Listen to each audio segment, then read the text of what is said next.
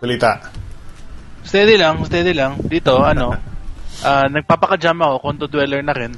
Condo Dweller, may bago ka? Ha? May bago?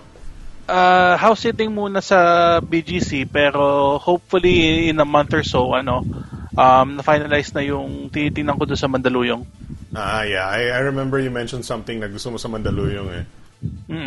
Nakahanap ako, medyo nagne-negotiate pa with the owner. Kasi hindi sa developer ako bumibili, sa previous owner mismo. Yeah. Oo. All right. Well, that's cool. I just started the stream at the same time na tinawagan kita. Oh, no problem. Yeah. So, I don't know how to start. Yan, patay tayo dyan. Walang iya. Nagpakahirap ako para maghanap ng ba't kumalaw yung aking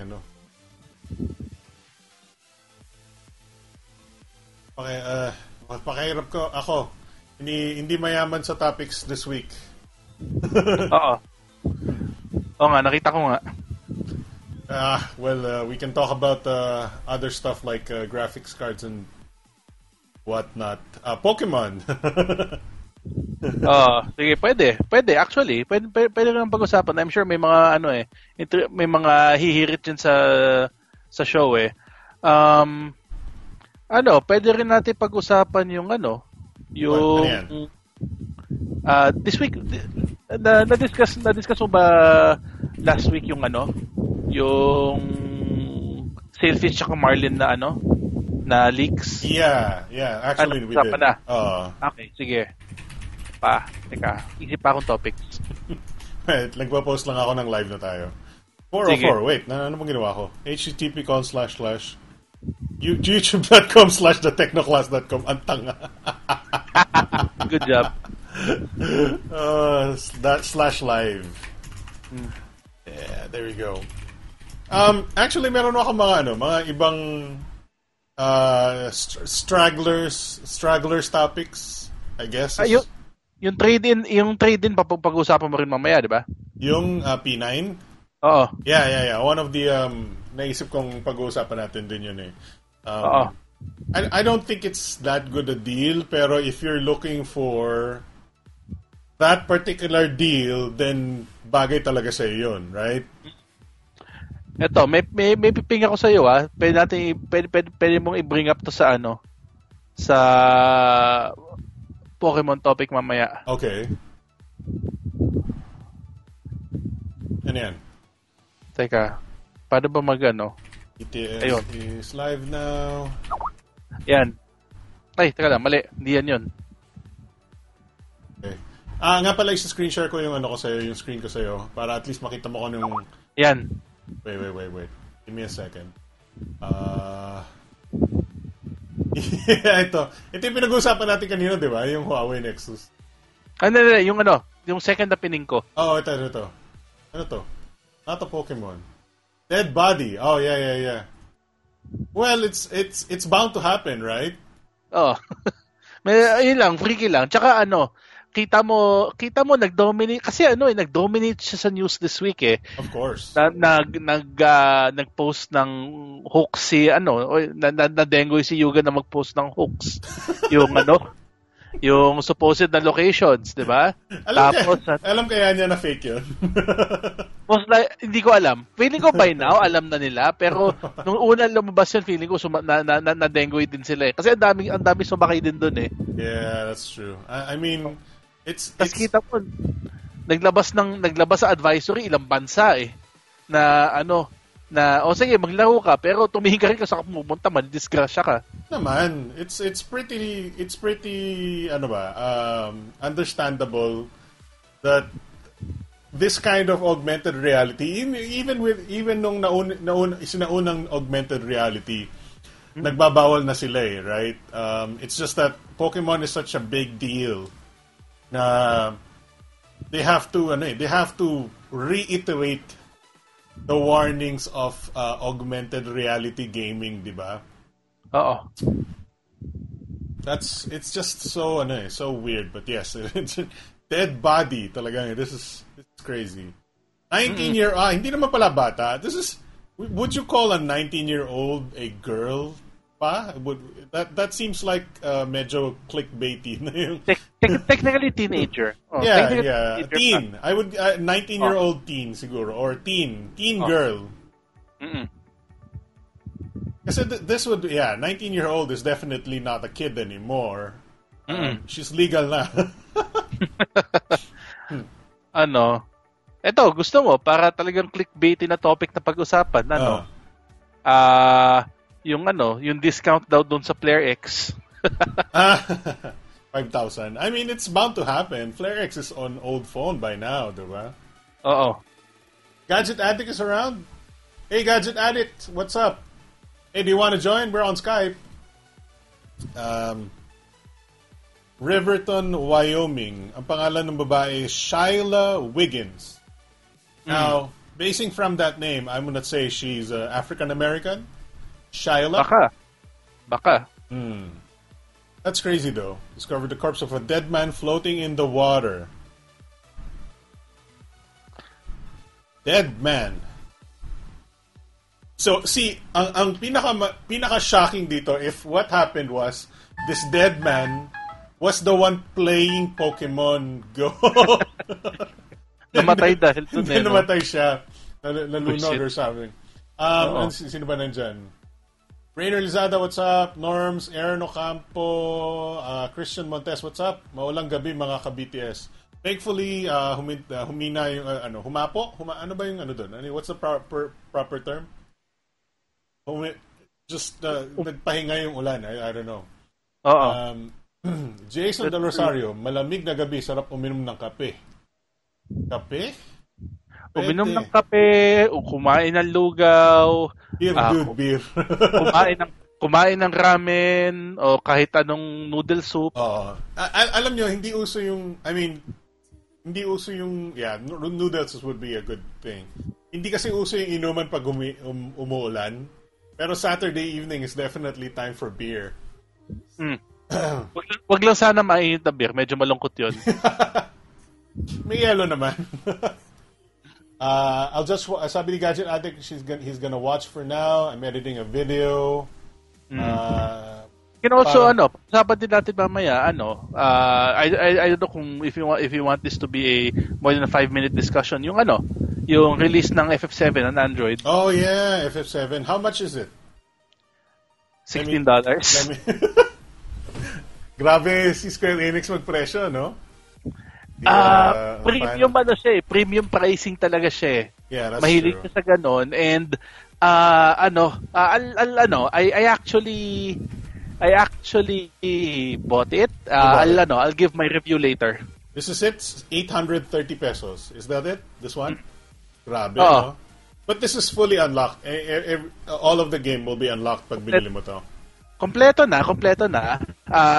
If you want me to, if you want to give my review now, we can do it now or later. I know. And if you, whichever you want. How many hours have you played na ba?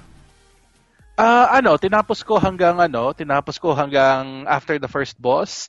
Okay. And I have to say, I hope that mag-release sila ng update soon. It's still buggy eh. I see. How is the controls? It's the best way to describe it is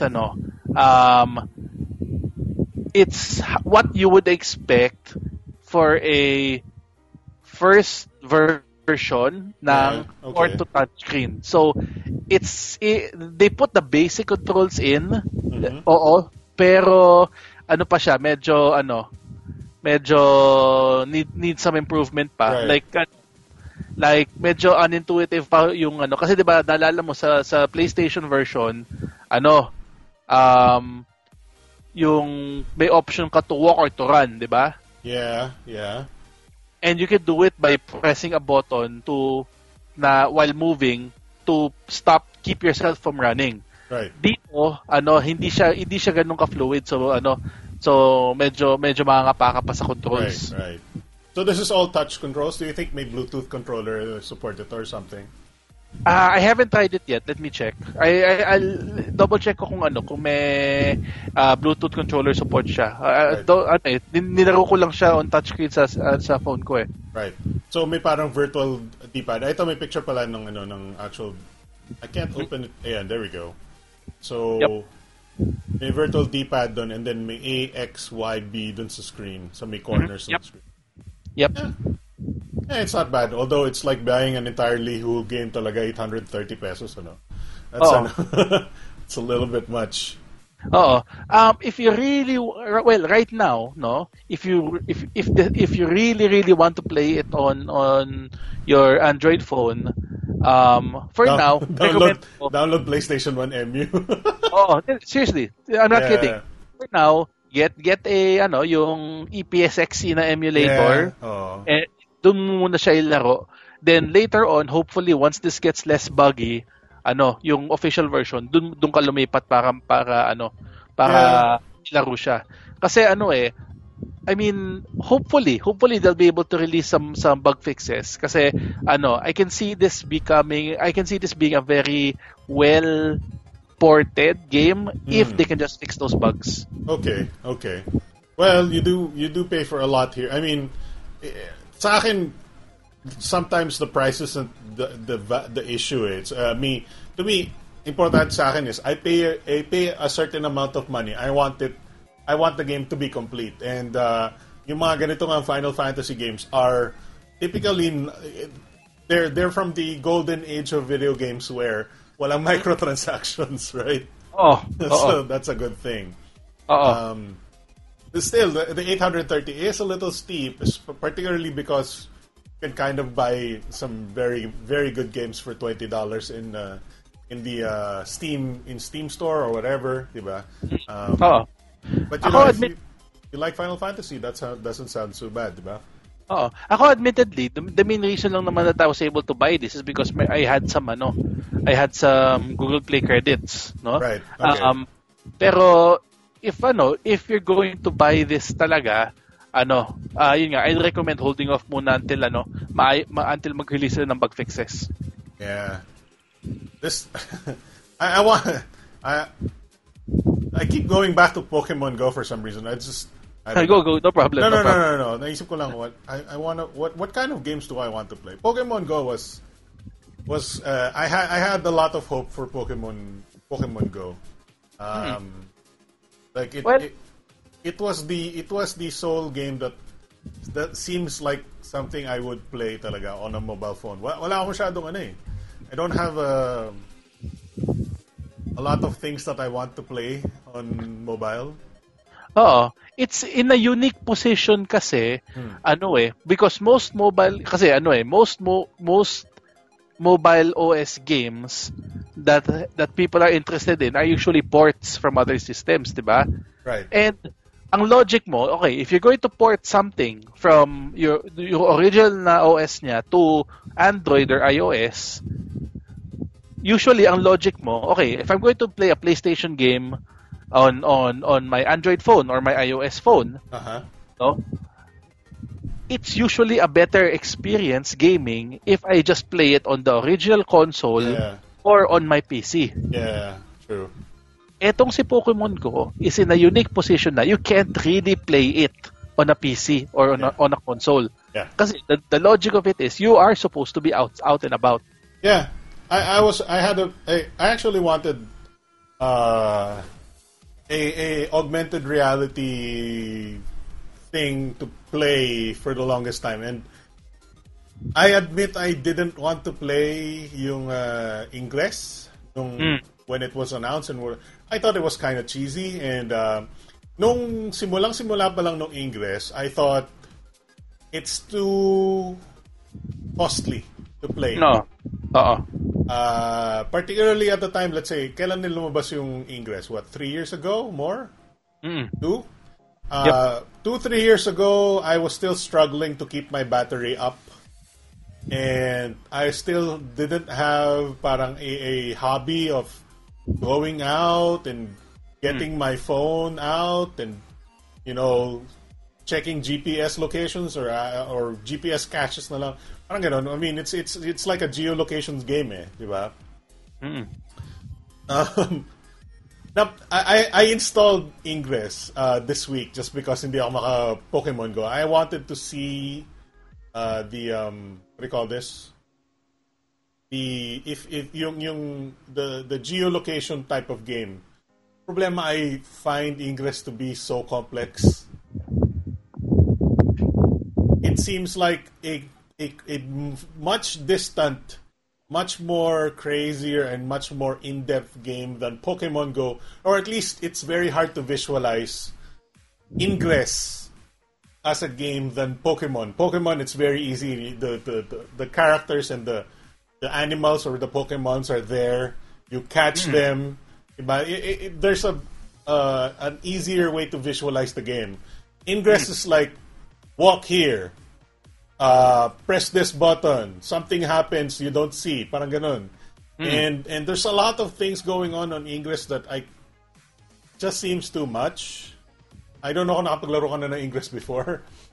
I downloaded it and played it briefly, pero I lost interest then. Yeah, it seems too complex. I mean, I still have it installed. I'm gonna give it another try. I just can't get behind it and parang, okay, hack portal, and then link portal, and what, parang, okay, portals, whatever. It just seems weird. But I'll give it another go. Well, ito going back to Pokemon Go sandali, in comparison with Ingress din, no? I wanted to mention this din kanina. Right now, from the limited amount of time na nalaro ko siya bago tayo na region lockout. One criticism I have of the gameplay is, and I think if you are a fan of the series, no? Trip mo yung gameplay nung nasa DS, Game Boy, medyo mabibiting ka sa laro nitong Pokemon Go kasi true. Limited yung opportunity to battle. Yeah, and trade. Trade. And I'm sure some of the people who are interested in this game would want to walk next to people and say, "Hey, you're a Pokemon trainer. Let's fight then." Right? That's one thing. The other thing is, I'm sure some people have also been hoping na, okay, I'm able to play this single player story mode dun sa Game Boy or sa sa DS.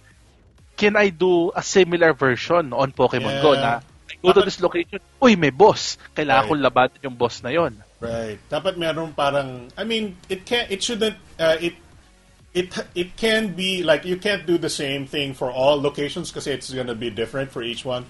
Pero you can create a sort of generic timeline for a person to play single player. Exactly. The first few parang areas na mapasok siya, there'll be low-level AIs. Parang ganon, diba? They should sort of customize your personal experience, and then it's still a massively multiplayer thing where you walk around and catch Pokemons, right? Pwede naman nilang gawin yun. And then you're on, let's say, once you're level 2, 3, they'll spawn a random personal node, personal area lang sa'yo na pwede mo lakarin, where then nandun yung story mode boss mo or something like that. That might be good, actually. So, and the benefit to this type of game setup, the one that Pokemon Go has, is you can actually build it in later. Yeah, true. So kumbaga, you can build it into the server so that later on, okay, so right now if I play it, hindi ko makita yung story mode setup na yon, but they can build it into the game servers later so that if I log in 1 month from now, may story mode bigla, no? Yeah, it's true. I hope magkaroon ng ganun kasi so far I've watched some people play it on YouTube. It's mostly walking and then babatuhin mo ng Pokeball yung Pokemon, and there's no fight. You don't fight that wild Pokemon. Usually, you run into a Pokemon, you fight that wild Pokemon, right? That's how it goes in game. And then pag medyo weakened na siya, you either knock it out completely or you throw a Pokeball at it to catch it, right? So far, walang mechanic na ganun. And the actual fighting mechanic, I've actually seen the fighting mechanic is it's real time na parang tap the enemy Pokemon and then swipe to dodge or something like that. That's why can't they make it turn based like the actual Nintendo games, diba? Well, wasn't that hard? Yeah. Well, depende rin eh. Kasi if you want to make it, if you want to make it faithful to the game, but also want to make it na para masulit yung pagka touchscreen enabled, then I can understand making it more real time. Kasi parang, for example, swiping, tapping, all of that, all of the stuff that you can do there that is not that easy to do on a DS. Baka, I mean, I can see why they want to have that type of control setup. Kasi parang boring naman if it's like if ang may virtual button set, turn-based. Turn-based tapos virtual buttons lang yung gagamitin mo. Okay. Pero yun nga, I do agree with you na parang the game can be more robust. You can have so many more features sana aside from just going to certain locations and collecting. Kasi right now it's basically a collecting game, and it has potential to be more. There's hindi lang. I mean, there is only one way that you can't interact with people, but it's sort of an interaction. Certain areas are gyms. Big locations are gyms. Like malls will be a gym, or an MRT station would be a gym. And Samuel will be the Pokemon leader of that gym. And you can take over that gym by fighting his AI Pokemon. Pwede. Yeah, that actually exists in the game. Unfortunately, buggy pa siya. I've seen it sobrang buggy. That is, yes, not synchronous. That's asynchronous multiplayer technically. Yep. Yes, that's interaction, but still not the same amount of interaction we're used to in a Pokemon game. I don't know how Niantic is yung gumawa nung game. If the guys sa chat doesn't know, Niantic is the one who made what do you call this? Ingress and Pokemon Go. Yep. It's a little lacking, but I do like the part where I'm seeing Pokemon and I'm walking up to them and I'm catching them. Unfortunately, you're not fighting them. I would like a fight. Kasi parang it's just weird na parang, I see this Pokemon like Pidgey or something, and then just throw a Pokeball. What? That doesn't happen. that happens siguro level 1 sa Pokemon games where you can just throw a Pokemon and then ganun lang sila, higa na sila. Yeah, that's weird. Anyway, let's see what people are saying. Norm says, shout out sa mga Google Developers Group Baguio, di na working yung APK ng Pokemon Go, right? Yes, hindi na siya maandar. Michael Pilota says, di na working sa mga kabarkada ko. Yeah, you can actually log in. Lilitaw yung mapa right now, pero wala ng Pokemon sa paligid mo. Basically it's just it'll just show you the map, but you can't really interact with anything. So, yun, parang disable nila yung game part. Yeah. Niantic should realize Philippines is a very feasible market for Pokemon Go with the huge number of immediate players with the APK. No, I think every single country is a feasible market for Pokemon Go sa totoo lang. Oo. Ang issue lang lalo na dito sa Pilipinas is pag kumagat itong game na to at naging so popular, Snatchers Paradise yan. Kasi ang daming taong nakalabas, hindi tumitingin sa paligid, telepono, nakalabas ang telepono. Inaangat nila para makatch nila yung tapos hindi nila makatch. So kakatch na, babato na naman ng bola. Oo. Snatchers Paradise yan eh. Yeah. You should kailangan bumili ka ng cheap phone pang Pokemon Go. It doesn't seem like demanding naman siya sa specs, right? The main issue good is GPS is required at least. Oo. Good. Medyo may gyroscope required siya because of the augmented reality bit. Yes. And take note, since you have to have both data, whether Wi-Fi or mobile data, at GPS, higup sa battery yan. Well, I mean, you can, assuming you have battery, at least data right now is slightly easier to get now with a lot of, bucket plans, parang, or 100 megs a month, or yung mga Clash of Clans people can probably, your data for Clash of Clans is probably, about the same as your data for Pokemon Go, I guess. Siguro kaya na yun. Baka nga yung bagong promos na nilabas ng Globe tsaka Smart, they had this in mind. Yeah. Gadget Addict says, I tried Ingress, I just couldn't get into it. Ben says, PS2 Slim user here. Norms, Ingress is is like Pokemon Go, except hindi Pokemon yung nilalaro nyo. Ingress is like StarCraft in an augmented reality version. I would like to make, if it's StarCraft, I would like to make units to attack. There's no units to attack eh. True. Let's see, you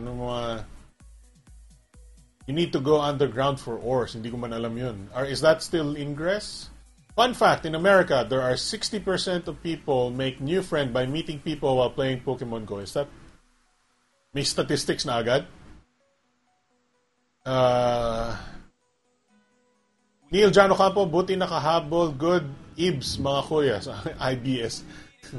Good ibs. Chloroform is the ultimate add-on for a Pokemon Master. That's not a Pokemon Master. That's a Hentai Master. Kidnapper sana sabihin ko eh. Hentai Master. Si Mewtwo daw nasa Area 51. Yung Mewtwo sabihin mo nasa Malacanang daw. Malacanang. I'm sure papapasukin ka naman ni Duterte. Hindi, laugh trip yun kung yung final boss nandun sa Malacanang eh, no? Well, I'm sure you can, may ano ka naman eh, may radius ka naman eh. May, I'd say the radius is like what? 10, no, I'd say 25 meters around you. GPS mo, you can interact with anybody, anything around you. Oh, pero ang labo nun eh, no? I mean, if for kicks ginawa nila yon, ini-imagine ko lang kung mag-reaction ng presidential security. Kita mo, may mga paligid na tao dun sa Malacanang, lahat nakalabas ng telepono. No, they'd be like, okay, labanan natin sila. Labanan ko ng Pokemon ko. I bet they'd be playing too. Even though masasisante agad sila. Baka. Di ba yung saan ba yun? Sino naglalaro ng Dota na na masbate ba yun? Yung mayor? Mayor ba yun? No. There was a bunch of people that were playing Dota at the office. Yung nasa Sante, nahuli sila. Dota. Yeah. At saka ang hassle pa nun, Dota 1 pa. Dota 1 pa. By the way, guys, happy birthday kay Kuya Nick Droid. Happy birthday. Birthday Kuya Nico. Dota 1 pa. Well, I guess may pull pa si Dota 1 eh, kahit pa paano. At saka you have to remember, government office to. So, yung specs ng makina nila hindi rin ganun kataas. Baka, that's true. Mga Dota 1 lang talaga kaya. That's true. Oo nga. Pero, I mean ako, as a person na nagtatrabaho sa tech industry, mali na rin naman talaga nila yun. Una, that's true. I mean, you're in government time. Yeah. No? So, you're in government time. You're really supposed to be working, number one. Number two, and medyo malaking mali mo na rin naman talaga kung in-install mo mismo sa PC mismo yung game na yon. Yeah. Kung mag-setup, pwede mo naman i-setup sa virtual machine yun eh. Na pwede mong i-minimize lang agad. Ako ang dyan is, I actually worked a little bit of time sa Court of Appeals, sa MIS Division. I'm not saying we do that. But you will see yung mga secretaries or anybody that's hindi sa amin. I mean, ako, I'll eat lunch. But during lunchtime, they'll actually use their computers to sometimes, if it were a computer that can check something online, they'll check something online. If not, they'll just play solitaire or no. But during lunchtime, I don't usually see people not use it on a different time. Pero, in my opinion, it could be nakuhanan to ng picture, naglalaro sila ng Dota during lunchtime. I'm not saying that's good kasi that's still misappropriation of government resources and government equipment, right? But it's I don't know what you call it. It's less of a fallacy or it's less of a kasi let's assume let's maybe it was taken out of context or whatever. Let's think about this. What if it was a parang like a like a Christmas party or something like that. Meron yung parang okay, Christmas party tayo and then magto-tournament tayo ng something, mga ganun. There are sometimes there are things like that, but unfortunately, given that they were fired, it must not have been that, right? Oo.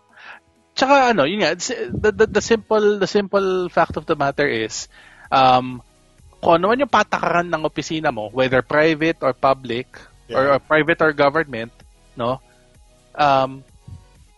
Even if you disagree with yung patakaran na yun, like, no playing except lunchtime or whatever. Yeah. So, regardless of whether you agree with it or not, if yun ang batas ng opisina, kailangan mo sundan, no? Yeah.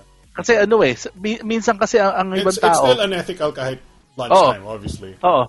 Kasi minsan ibang tao, ang nasa utak nila, yung mga office rules, they forget, an office is not a democracy. Yeah. No? An office is a dictatorship ko. Ano ang sabi ni boss, yun ang mangyayari. So, kung may patakaran against it, whether you agree with it or not, kailangan pa rin sundan. Yeah. Ako, ang ginagawa ko na natutulog ako lunch hour. I'll just eat like 20 minutes and then yung 40 minutes tutulog ako eh. Sabi naman, ang setup namin dati, kakain kami sa desk namin right before lunch. Tas buong lunch hour, doon kami pupunta sa internet cafe para mag-Dota. Pwede. Kaya yung grupo namin, buong lunch break parating wala kasi doon kami naglalaro tapos babalik kami pagkatapos ng lunch break. Yeah. Zek, what's up? I'm looking at everyone here playing Clash of Clans during work. Saan ka nagtatrabaho, dude? Yun, that's one way of people working around yung batas na yan by playing on their devices. Kasi parang ang logic mo, I'm not using office resources, no? I'm just using my phone. Pero if your office has rules against playing during office hours, yun medyo sundan. Right. Wala, I'll never get into Clash of Clans, thankfully. It's not my game. It's I want a game that's completely unlocked entirely out of the box. Oo. Sa mga BPOs naman, since yung office namin nasa BPO section, kita mo yung mga iba naglalaro talaga in between calls, which I mean, if yun yung paraan mo to stay awake, lalo na pag night shift, I mean, as long as walang rules against it, go ahead. Yeah, I guess that's okay. I mean, I understand naman Clash of Clans is one, addictive. Number two, it's perfectly catered for the time frame, diba? The small 5-minute time frame. Oh, right? Exactly. And it's designed with carrot chasing ba yun? What do you call that? Carrot on a stick? Oo. Yeah, it's always carrot on a stick, and there's always a little bit of a reward every single time, and it's endorphins. Those kinds of games have been psychologically tested and determined to work because they put a carrot on a stick and then you chase it and then you get a very small thing, and then once you get that very small thing, you're happy. Oh my God, nag-level up yung town center ko. Endorphins, di ba? Mm. And then, oh my god, I want that level 3 town center, but it's so hard to get. But that's okay, I can level up my barracks. Endorphins! Endorphins! Eh, yun talaga siya eh. Yep. Let's see here. I played Pokemon Go if there was a battle platform for it, tulad ng sa DS. Yeah, we were talking about this earlier. Eh. If the game itself was more robust, I'm sure mas marami ma-addict dyan. Yeah, yeah. I'm looking forward to messing around with it. Unfortunately nga, just in case guys, it's not been completely, I mean, we haven't talked about it completely or specifically said it, but Pokemon Go was released this week. I forgot which day. I think it was July 6th, exactly, on Australia, New Zealand. And people have immediately, including me, started downloading the APK from APK sites. The thing is, it was not unlocked on Google Play for most of the world, except for Australia and New Zealand. And then eventually it was unlocked in America, North America, I think. I don't know kung meron na sa Canada. But you could play it actually for a limited amount of time during the first day. Pag in-install mo yung APK and messed around with it. You could actually mess around with it. I did, and a lot of people did. I'm sure a lot of people in this chat have played around with the Pokemon Go.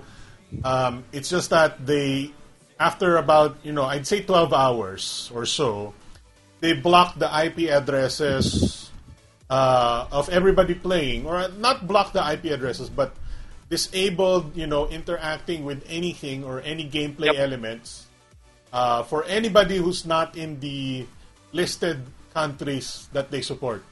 Currently, that's Australia, New Zealand, and America, North America. So unfortunately, we had a very short taste of Pokemon Go, and hindi na natin nasubukan ulit. I'm sure marami sa chat na naglaro ng Pokemon Go for a bit, though. Yep.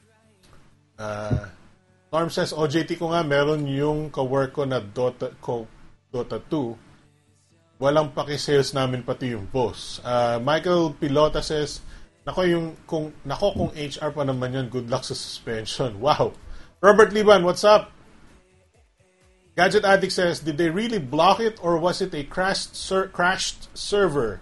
Because that's what I heard. So, block talaga siya sa Pinas. Yeah. There was a response from Pokemon, from Niantic or whatever, and they did say that expanding to other countries has been limited because of I don't know exactly what they said. It could have been the crash server or too much traffic or something like that. But the fact of the matter is they've limited the access to gameplay elements, and B, they did say that they've had an overwhelming amount of people using the game regardless of country. So that could be two different things, but leading to the same conclusion that we won't be able to play Pokemon Go anytime soon, basically, right? Until they fix whatever it is they want to fix dun sa main countries na nirelease nila. Yeah. I mean, okay lang. I'm okay. Let's wait for it, I guess. I mean, no choice, but sanay na tayo dyan eh. Yep. Lagi naman tayong huli dyan eh. So parang it's always something that we have to live with because we live in the Philippines. Let's hope change is coming. Change is coming is okay. Rainer Lizada asks, would VPN work? I don't know. I haven't tried. Sabi ni Zek, GPS dependent. Yes, it is GPS dependent. Supposedly...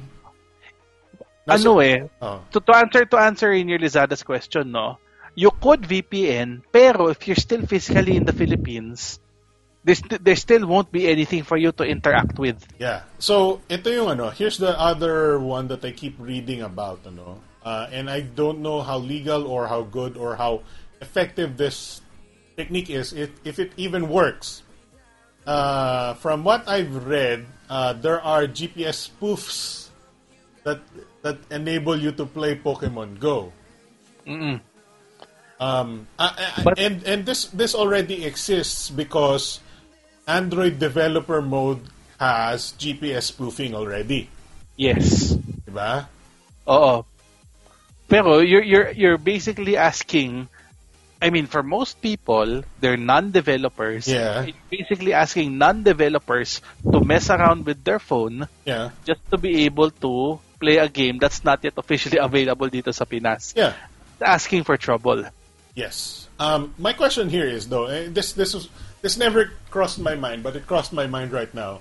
What if hacking the game, this game Pokemon Go, yung parang what if the most powerful players will just hack their GPS and find Mewtwo and all the rare Pokemons by just spoofing their GPS location? What if that happens eventually in this game? Well, right now the only thing anybody can say is I hope that the gaming company has already considered that. Yun lang yun. Yeah, I hope so. Either that or malakas sila mag-ban. Baka yun din. Kasi I'm sure naman I'm sure na even as we can do GPS spoofing, they also will be able to detect GPS spoofing. I suppose. Yeah. As long as they can detect, then that's fine. They can they can take action after the fact. Yeah. Well, yun. Kung masyado mahirap ang prevention, at least kaya nilang manghuli afterward. Yeah. I mean, I'm sure somebody will think of something to hack this game and make it annoying for other players, but let's hope that it doesn't make the game any unplayable or crappy for the rest of us. Yep. And let's hope it comes to the Philippines sometime soon. Yun lang dun eh. There's not a lot of things we can do right now. I'm trying to scratch my itch. Actually, I wanted to tell you about this earlier when we talked. Nung pinag-uusapan natin yung tinitingnan mong condo. This is not related to any condo, but personal life stuff. I bought a bicycle, a mounted bike. Cool. Yeah. Cool. Ginagamit mo siya around your area? Yeah, around my area. Wala pa akong bicycle chain. Mm-mm. So, yun yung next target ko is to, parang kung bibili ako sa 7-Eleven, kakadena ko siya, and then bibili ako sa 7-Eleven, tatanggalin ko sa kadena. Yun yung next target ko. I mean, hindi pa ako sanay. I mean, I haven't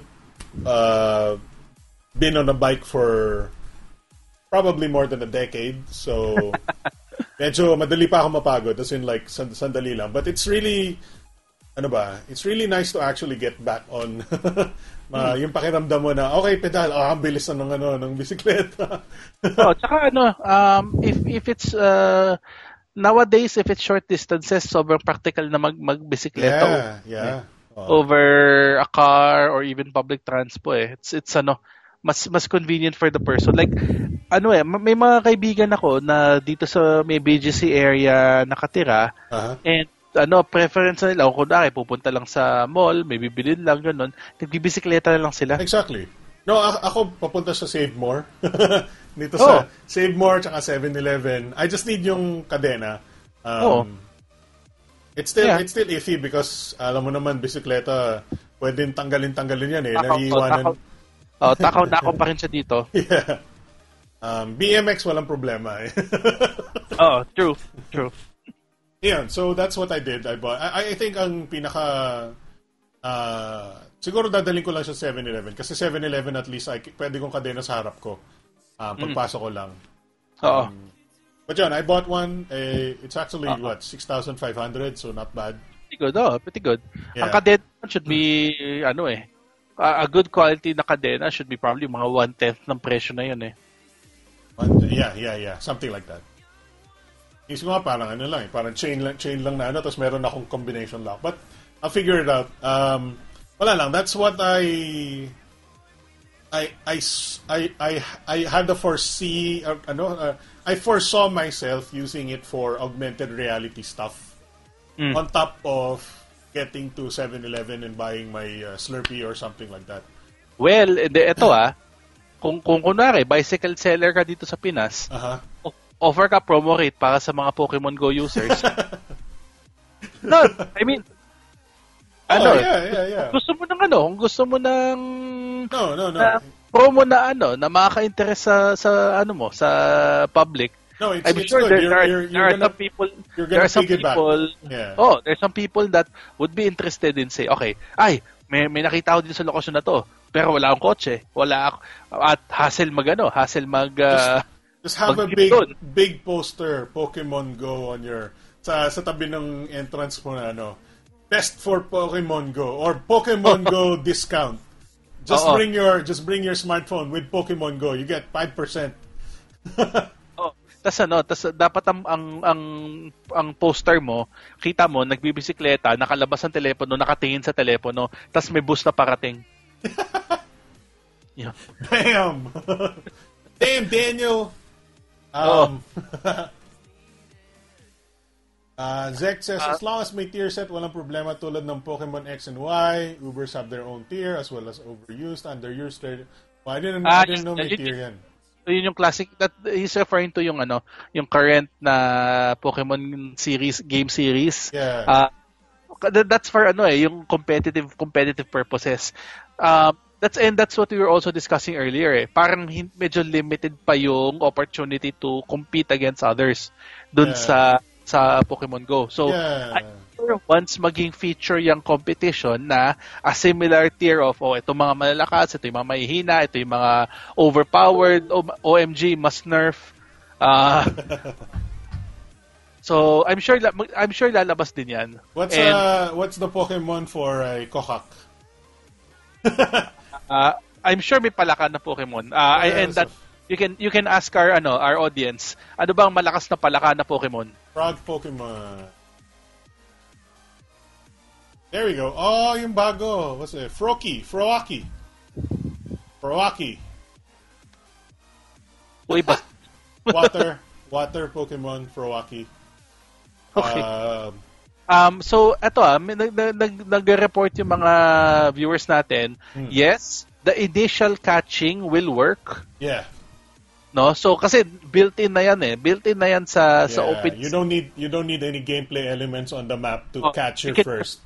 You can catch your starter, pero after that, the map will not offer you any options. Talagang nakatunganga ka lang sa mapa regardless of where you are. So, the first catch will work, tapos pakatapos nun, wala na. Yeah, you can't catch anymore. I mean, do you want to see it? Kasi, apparently people want proof. Do you not have Pokemon Go? Did you not install it? Mga nanonood. Let me go full screen here real quick. There we go. My hair is a mess. See, I'm loading the game.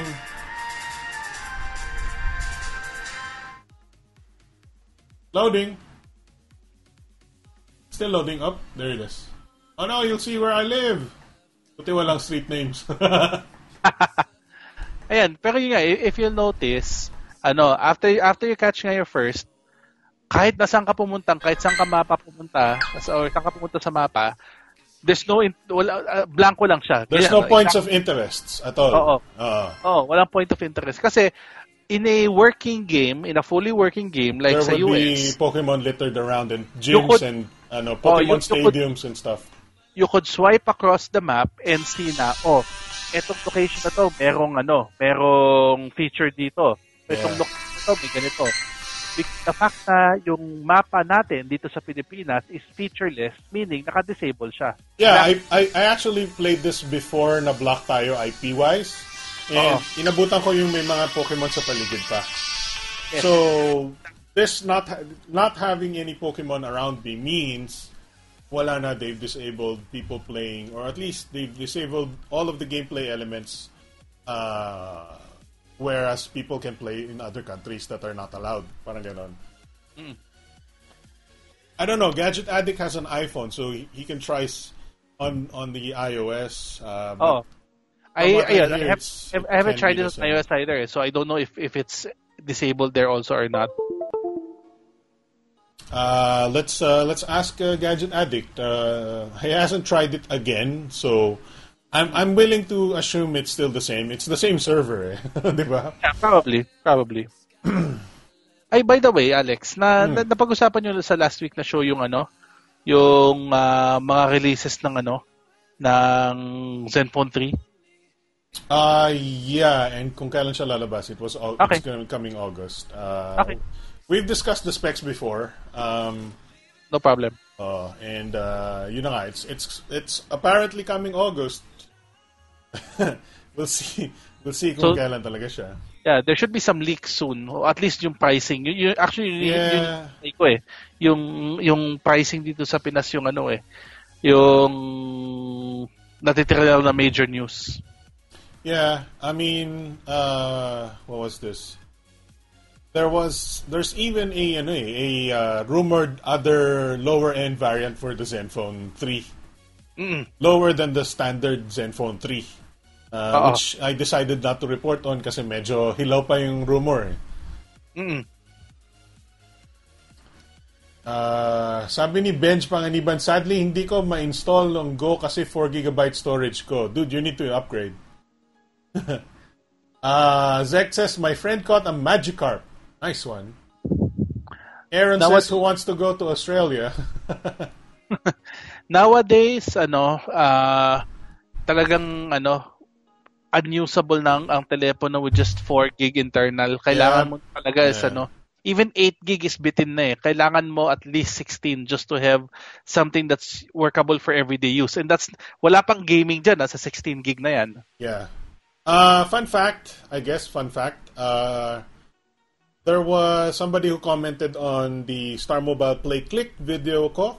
The Play Click is yung budget phone ni Star Mobile that Smart is also discounting. What's the proper term? Carrier subsidy.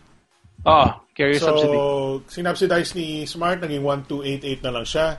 And one comment said, bakit 2 gigs lang yung natitira sa storage ko out of 4 gigs of ROM? And I couldn't find it in my heart to reply.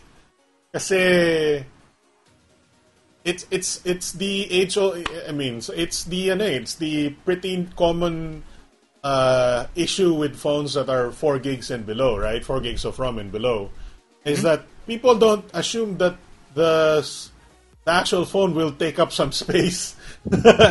Yep. Saan naman ilalagay? Where do you think ilalagay nung system yung files niya? It doesn't have a hidden file system to put this sa SD card daw, Brad. Sa SD card daw. Wala kang SD card.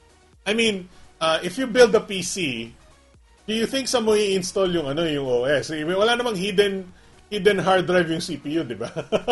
You install it will take up space on your hard drive, which you install. You have a 250 gig hard drive or 120 gig hard drive or SSD, whatever. Mababawasan ng, let's say, 10 gigs yan, 5 gigs minimum. Yep, and yun nga I mean, they've been reporting naman the same thing for decades now with PCs na it comes with 500 gig, whatever, but you're not getting the full 500 gig, obviously. Yes. So, people having different expectations for storage. Mobile storage is a little bit weird. I mean, I understand that they're being told na 4 gigs yung ROM. I think it's just the way it's advertised or the way it's whatever. They're never told at all ever in between being told that it's 4 gig and buying it that don't expect the 4 gigs. It's just a lot of it's never said that don't expect full 4 gigs. Parang ganon, I guess. So certain brands have started reporting their free storage after boot up or after the initial experience. Pero hindi na popularize Hindi popular yung dinedeclare mo yung free storage mo, di ba? Let's see here. Well, what are we talking about? I think Gadget Addict is talking about the Star Mobile. The downside is both SIM slots are locked, but otherwise a good phone for the price. Wala pang... Parehong slots, locked? So, Star Mobile Play Click, here's the thing. I've actually mentioned this before sa video ko. I don't know why people are going up in arms about this. The Star Mobile Play Click, the first SIM has a pre-installed SIM that has the free data, whatever, right? And that the first pre-installed SIM is locked to that SIM only. You can't even change it to another smart SIM or anything. It's one SIM and that SIM only. So you're forced to use that SIM if you want to use that phone. The next SIM, SIM 2, has a TNT SIM pre-installed, but that is locked to smart carriers, but you can swap it to any smart carrier SIM. Okay, so kumbaga, yung first, it's so in other words, it's not really dual SIM, no? You only have one SIM slot that is swappable, but it's also locked to smart network, basically. Well, if you're saying that the first SIM slot can only be used with one SIM, which comes equipped, then basically you're saying, okay, this isn't really dual SIM. Well, yeah.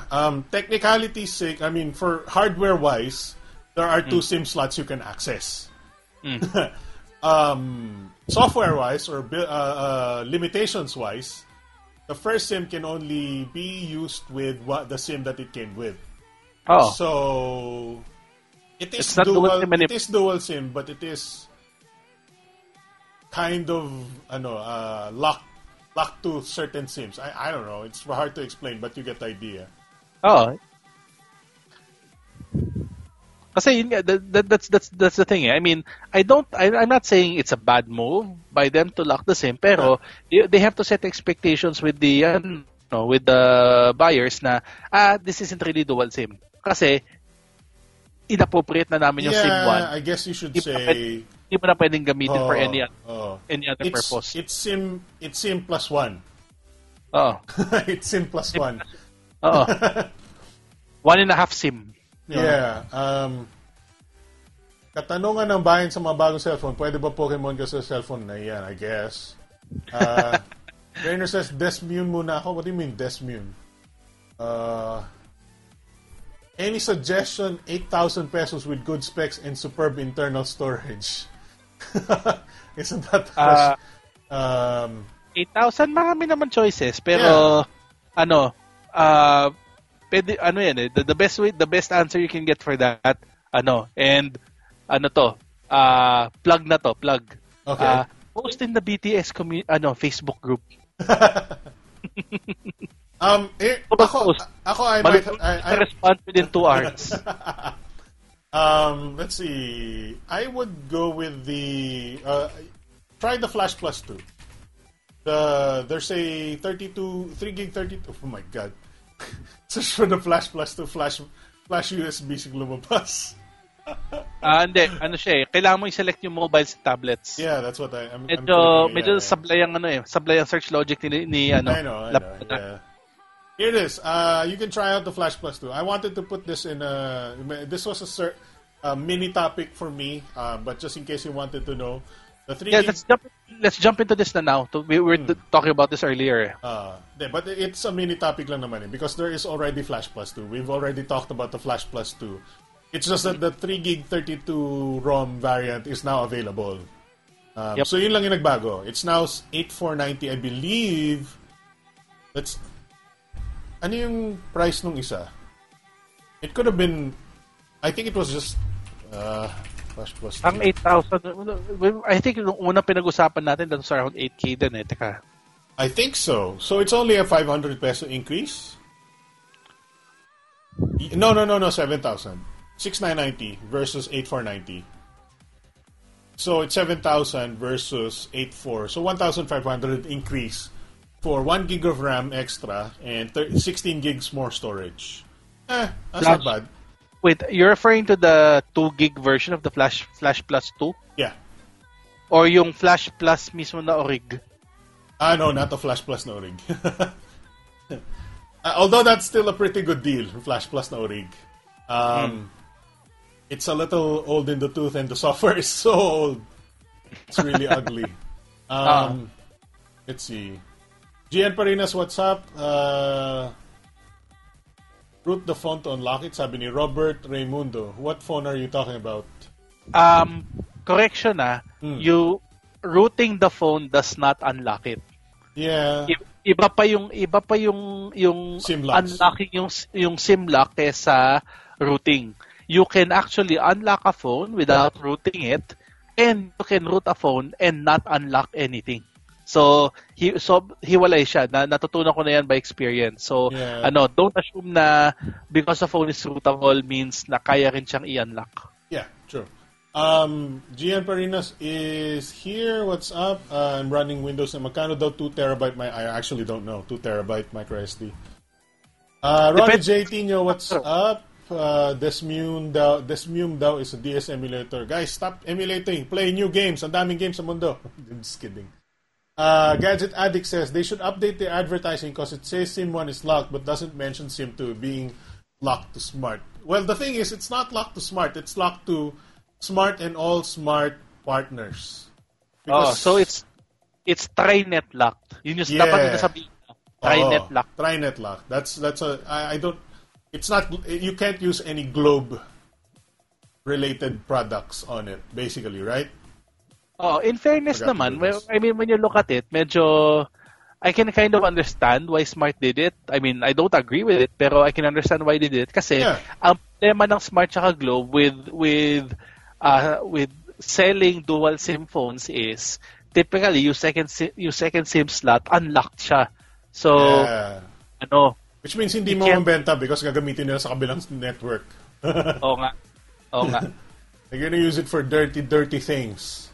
And basically, they just sold you a subsidized phone that you'll eventually use for their competitor. And that's not something they want to subsidize.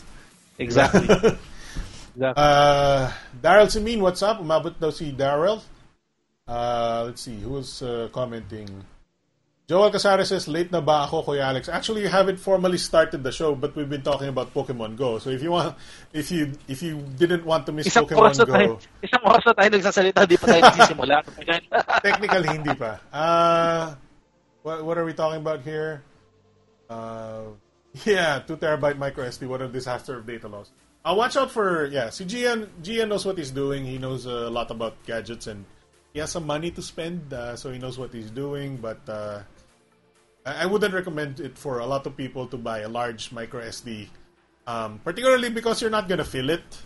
Number two, they're volatile memory systems. They're not designed for longevity, kind of, right?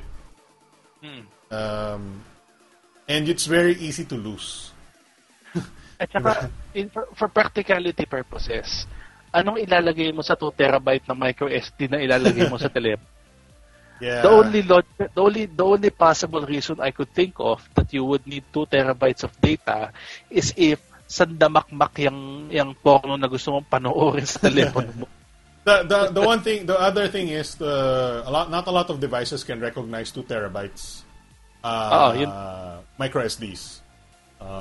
There are some. Most modern phones are limited to 64 gig right now, right? Actually, yung mga modern flagships ngayon, up to 128 nababasa nila. Yeah, okay. 64, 128. I mean, I play it safe by saying 64.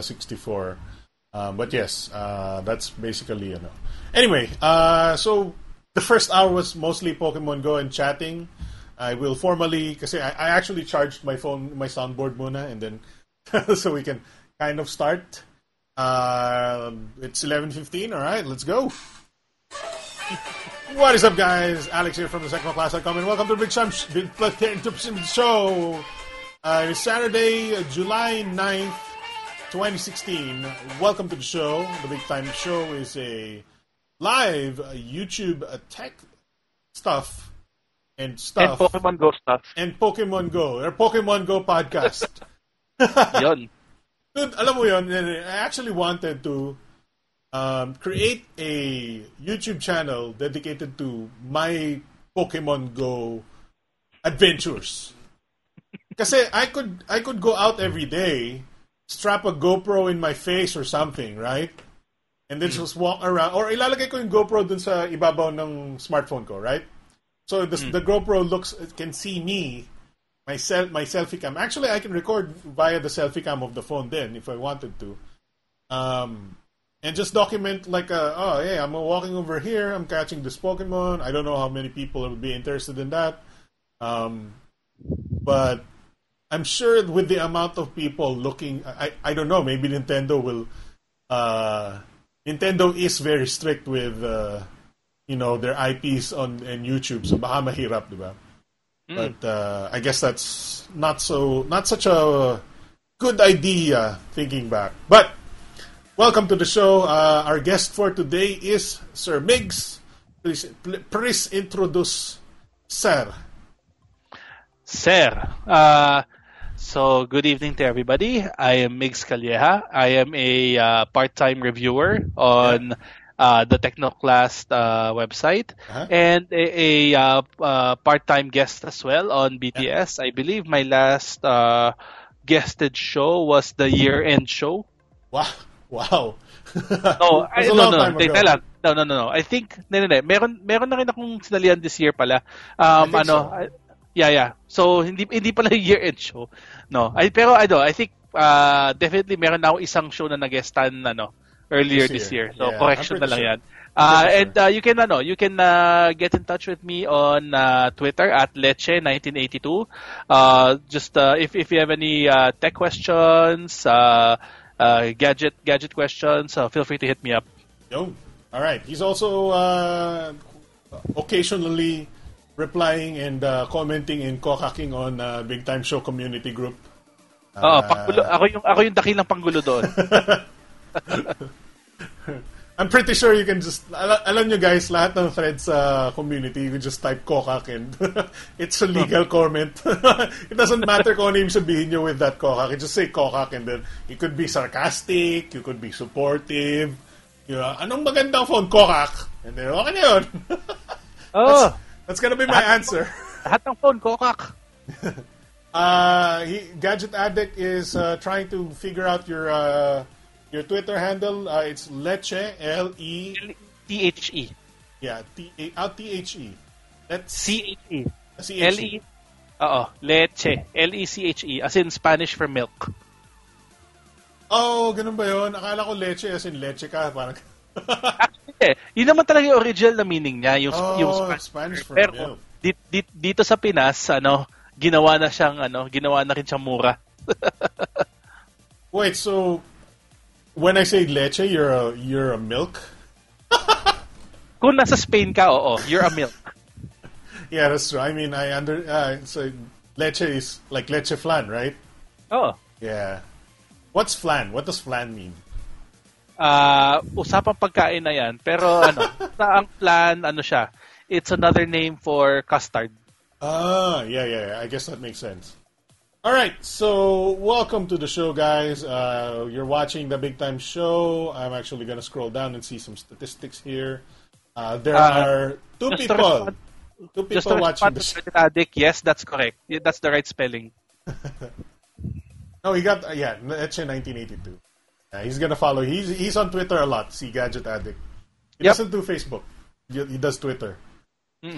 All right, so our topics for today. Welcome to the show. We've already covered one of our bigger topics, the Pokemon Go, more like Bormono, right? Am I right?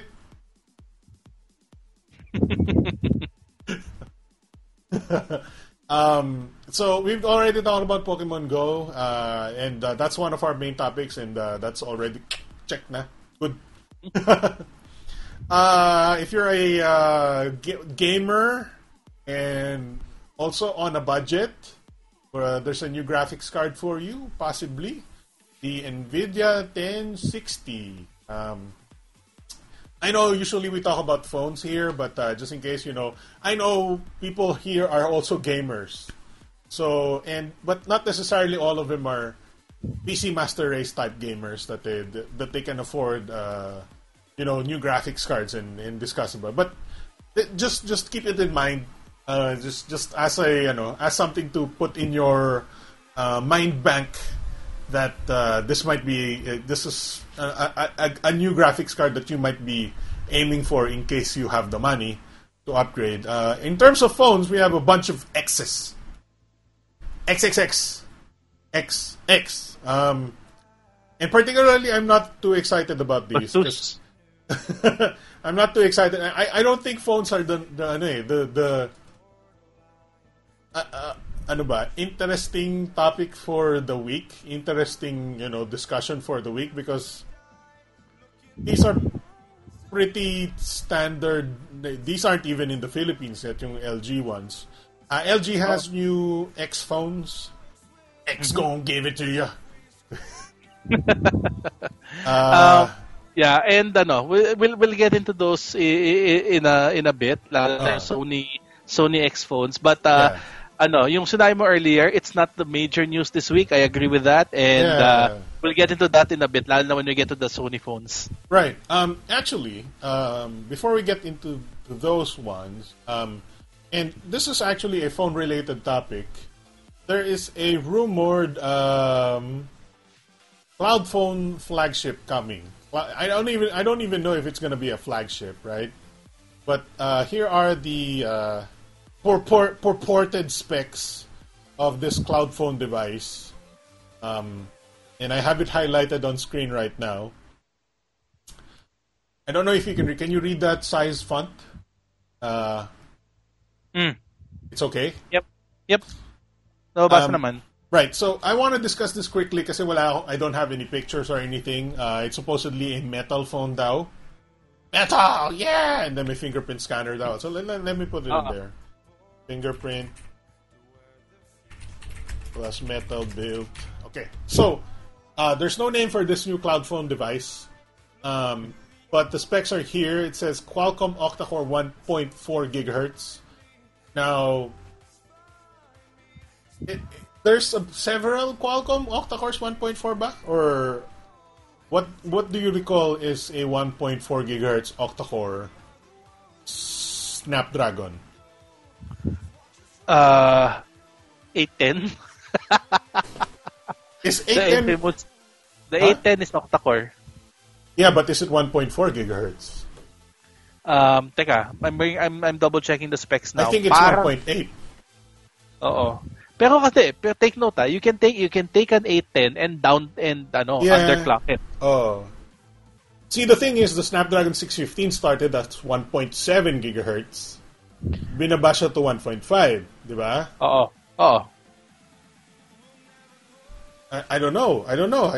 What's a 1.4 gigahertz octa-core? 615, 617? The 6 series is hexa-core eh. No, 615 is octa. No, right? 615 is hexa. No. That's octa-core. That's why it sucks. Teka. But i-double check natin. The only hexa-core is 808. Let's see here. I'm going to read some comments here.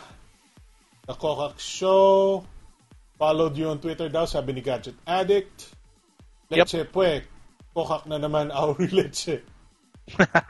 Joel Casares says, J5 2016 versus Zenfone Laser 5. I don't even know what the specs on the J5 2016 is. Mas mura pa rin si RX 480. Yes, mas mura pa rin si RX 480. Tama ka Alex, it's octa-core. Octa-core, yeah. Yung nasa utak ko yung na-hexa yung teka, titingnan ko siya ngayon. Octa-core pwedeng 617 siya kasi ang 617 is 1.5. So pwede siyang 1.5 na down na underclock. Sabi ni MP Monsi, 615 yan, promise. What's up, Nepgear? Konbanwa des. That's not even Japanese. Sabi ni Gian Parina, 6753. It can't be 6753. They said Qualcomm. Here's a Montes Snapdragon 617 siguro. But let's skip that. Let's skip that part, right? It says 4 gigs of RAM, 5.2-inch Full HD, 2.5D Gorilla Glass, or Glass, they didn't say Gorilla Glass. 32 gigs of storage, so pretty decent in terms of storage. 16 megapixel plus 8 megapixels front. 3000 milliamp hour battery. I believe this is USB Type-C. I don't know. Android Marshmallow, fingerprint and metal build, and it's going to be under 10,000. Hopefully, if it's Marshmallow with the fingerprint scanner, ano na siya, yung yung Nexus imprint. Yeah.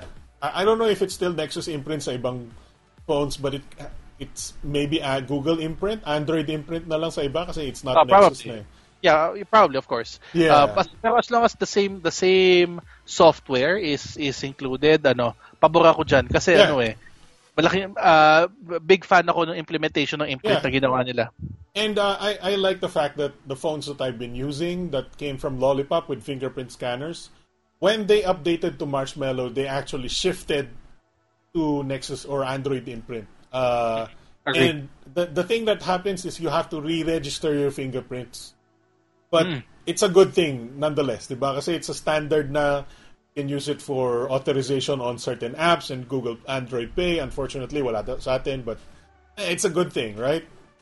Yeah, I'm looking it up right now, pero meron ako naalalang article na for one phone, ang fingerprint scanner niya may security issue kasi yung fingerprint sinisave to a graphics file. Yeah, probably. So pwedeng i-hack. Oo. Do you know, have you heard this one? I believe it's relevant because we're going to talk about them soon. The new Xperia X series, in the United States, they physically have a fingerprint scanner on the power button on the right ribbing of the phone, right? But they've disabled it via software because they have legal issues. Yung fingerprint scanner nila sa United States. Patent issues yun if I remember correctly. Kasi, patented in the US. So, medyo limited yung options ni Sony doon. But it's because the patent is limited to the US. Everywhere else walang issues with the with the fingerprint scanner. But that's just sad, Your software is gimping your actual phone in a country where you're about to die. You're about to lose a lot of, and you're losing market share by the minute in the United States already, and your company is already going down the drain. Yep. It's sad, eh. Medyo lugin na nga sila. They're having trouble there, and now they have to disable their fingerprint scanner, thereby making their phones a lot less compelling. So that sucks for them. Not for us. I mean, nasa ibang bansa tayo. Well, I don't think naman it's going to be the main reason na magkaka-issue sila this year. I think they have bigger issues than that. Yeah, true. We'll get into that when we jump into the Sony phones. I have a lot to say about the lumabas na Sony phones. Okay, I didn't know you had a lot to say. Let's see here. Sabi ni Aaron, 600 series. Yan. Sabi ni Zek, good gaming laptops go by 45K to 60K. Yes, exactly. GM Parina says, cloud phone advertising 1.4 GHz Octa Reality 1.3 GHz quad. Huwag niya naman ganyan din.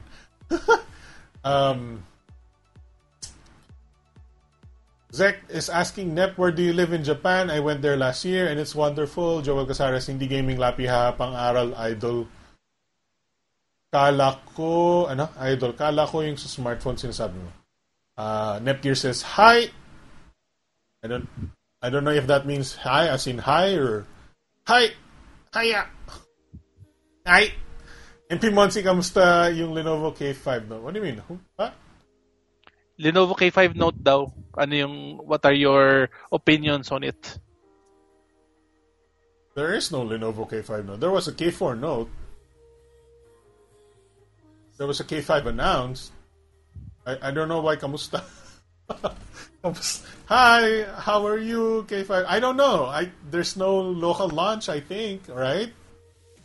We'll figure. Wala pang Philippine launch. Yeah. I don't know why you're asking kamusta. I don't have an opinion about it. I don't know if there's going to be released in the Philippines. If you want my opinion about the K5 Note, I'm going to wait for the release or at least better availability here before I talk about it. Netgear says she is in Osaka. Astig ng Osaka. That's all I can say. There you go. Pang-aral and transformer people are laptops are always being discussed on our chat. I don't know why. People want to play games on their laptops for some reason. Gian Parenas says Helio X20. MP says check nyo CMK Koya, may K5 Note na po. Alright, let's check it. For you, I don't remember this. I don't remember this being announced, launched, or whatever. I just remember talking about the specs of the K5 Note. But let's see. Gamdias. May Gamdias na siya. Where's the Gamdias? No Gamdias. Headset, keyboard. What we're talking about? Lenovo. Lenovo S1, P1, Pocket Projector, K4, A7000, A6020. Oh, it's the... Wait, is it this? K5 LTE? K5 lang, hindi siya K5 Note. No, they said K5 Note eh. Kaya nga, pa-zoomin nga nun, yung K5 LTE. Ano size niya? 5.5? It says 5 inches. That's not the Note. The Note is 5.5 eh. Ito. Meron siyang sariling page. So let me just go straight to the page. Here it is. Oh, yun, 5.5. Oo. Ayan, yan. Let's see here. With free VR and mini controller for games, cash price 11,300. 1 year official Lenovo warranty. Huh, interesting. So, I guess it's out. I guess it's out kung binibin. Yeah, sometimes CMK does break the launch date though. So that's good. Let's see, what are the specs niya? We have 5.5 inch Full HD, dual SIM, 3 gig RAM, 32 gigs of storage. That's pretty good. 13 megapixel, 8 megapixel. It's Android Marshmallow. Android Octa-Core 1.8. What? Android Octa-Core 1.8. That has to be MediaTek kasi GPU niya mali eh. Oh, it's Helio P10. Helio. Okay. Yeah, 6755M. Not bad. No, but 64-bit, not bad. 11K though. Yun, 11.3. ano yung RAM niya? 3 gigs. 3 gigs. Okay. Yeah. Zook Z1? Ito ano ba yung ano yung processor ng Cherry M1? It's Helio P10 as well. P10 din, di ba? And that's under 10K. Yeah, no. It's what? 11 ata? 11 din. Oh. Okay. So it's comparable actually. Kung if that's how you want to discuss it. Yeah. It's pretty comparable and at least No, wait. The M1 is X10, huh? X10. So it's a Deca core. It's 2 plus 4 plus 4. Okay, so it's like little big and bigger. So I mean you're spending pero yun yung comparison mo eh. You're comparing this phone with the M1. Yeah. And between the two, if you're just looking at specs, you might lean in favor of the M1. If you're just looking at specs. Yeah, looking at specs, yeah. So, if malaking bagay sa yung gaming capability, then you might want to look harder at the M1. Although sinasabi nga niya, meron siyang accessories for gaming. So the one thing I want to highlight here is it says coming soon, not available now. Oo, totoo. So, baka nga, like what Alex said earlier, baka nga si CMK, binuking lang niya at hindi pa rin. Yeah. Most likely. And that's what I'm willing to bet. They've put the specs on there. They're usually very early when it comes to sasabihin sa kanila ng manufacturer. They already have pages for it and stuff. And then just, availability na lang. But yeah, I guess it's a good indication na darating ito.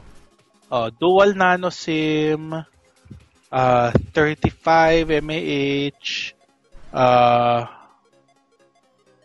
I assume this has LTE na. Yeah. Yeah, it has to have. Kasi ano na may P10 na eh. Oo. I don't know. It's okay.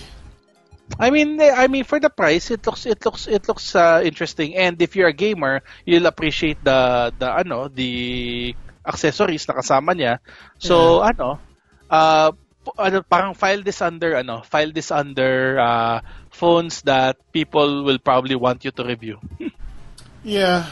I'm getting interested, kind of, but I know I can counter this with better value phones. Still, though, But parang I think what people will be interested in is not a review of the specs, but they want to see you play it with that VR and controller. They want to see, okay, how does this deliver a overall gaming experience? But the thing is, okay, I wanna just clear the air when it comes to Lenovo related VR. I don't know if it's the same dito sa K5 Note, but even that the K4 Note is such a near hindi naman near and dear, but K4, K5, it's like it's same line of products, right? Lenovo introduced their own quote-unquote VR technology called the Theater Max. They didn't even call it VR. They call it the Theater Max, and they've created their own goggles that could strap the phone onto your face as well, similar to a HMD, a head-mounted display, typical of a cardboard. But the thing is, Lenovo's implementation of their head-mounted display does not is more for watching your screen in its full 16:9 ratio area, right? So they've designed yung head. I guess it's hard to explain, but they designed the headset to see the screen without warping it in a semicircle curve around your head. It's flat in front of you. Yep. It's only flat. It doesn't look like may paligid mo. It's flat in front of you, but it's in very, very close to your eyes. And it's designed for you to watch certain, like, 2D videos and 2D movies and stuff like that. That's why it's called Theater Max. I've used it a lot watching Netflix. Ang pinaka gusto ko dito sa Theater Max, and here's the thing, it's not 100% foolproof cardboard compatible. Kasi iba yung lenses na gamit nila. It's not the lenses that take the warped circular image that the Google creates, ba? Kasi on the screen when you see it, it's circular, diba? And then the lenses will take that and make it wrap around your eyes. No. The lenses ng Lenovo Theater Max head-mounted display will take the pixel per pixel and just enlarge it in your eyes. So iba siya. It doesn't warp the display. The thing that makes that good is the implementation ng Lenovo sa kanilang phones. Is you can, anywhere you want on any interface, you can press and hold the power button. Lilitaw, turn on Theater Max mode, and then magsi-split screen yung display. It'll mirror two displays at the same time horizontally on your screen, making you watch anything on the Lenovo Theater Max. It doesn't have to be VR. It's actually non-VR into head-mounted. Does that make sense?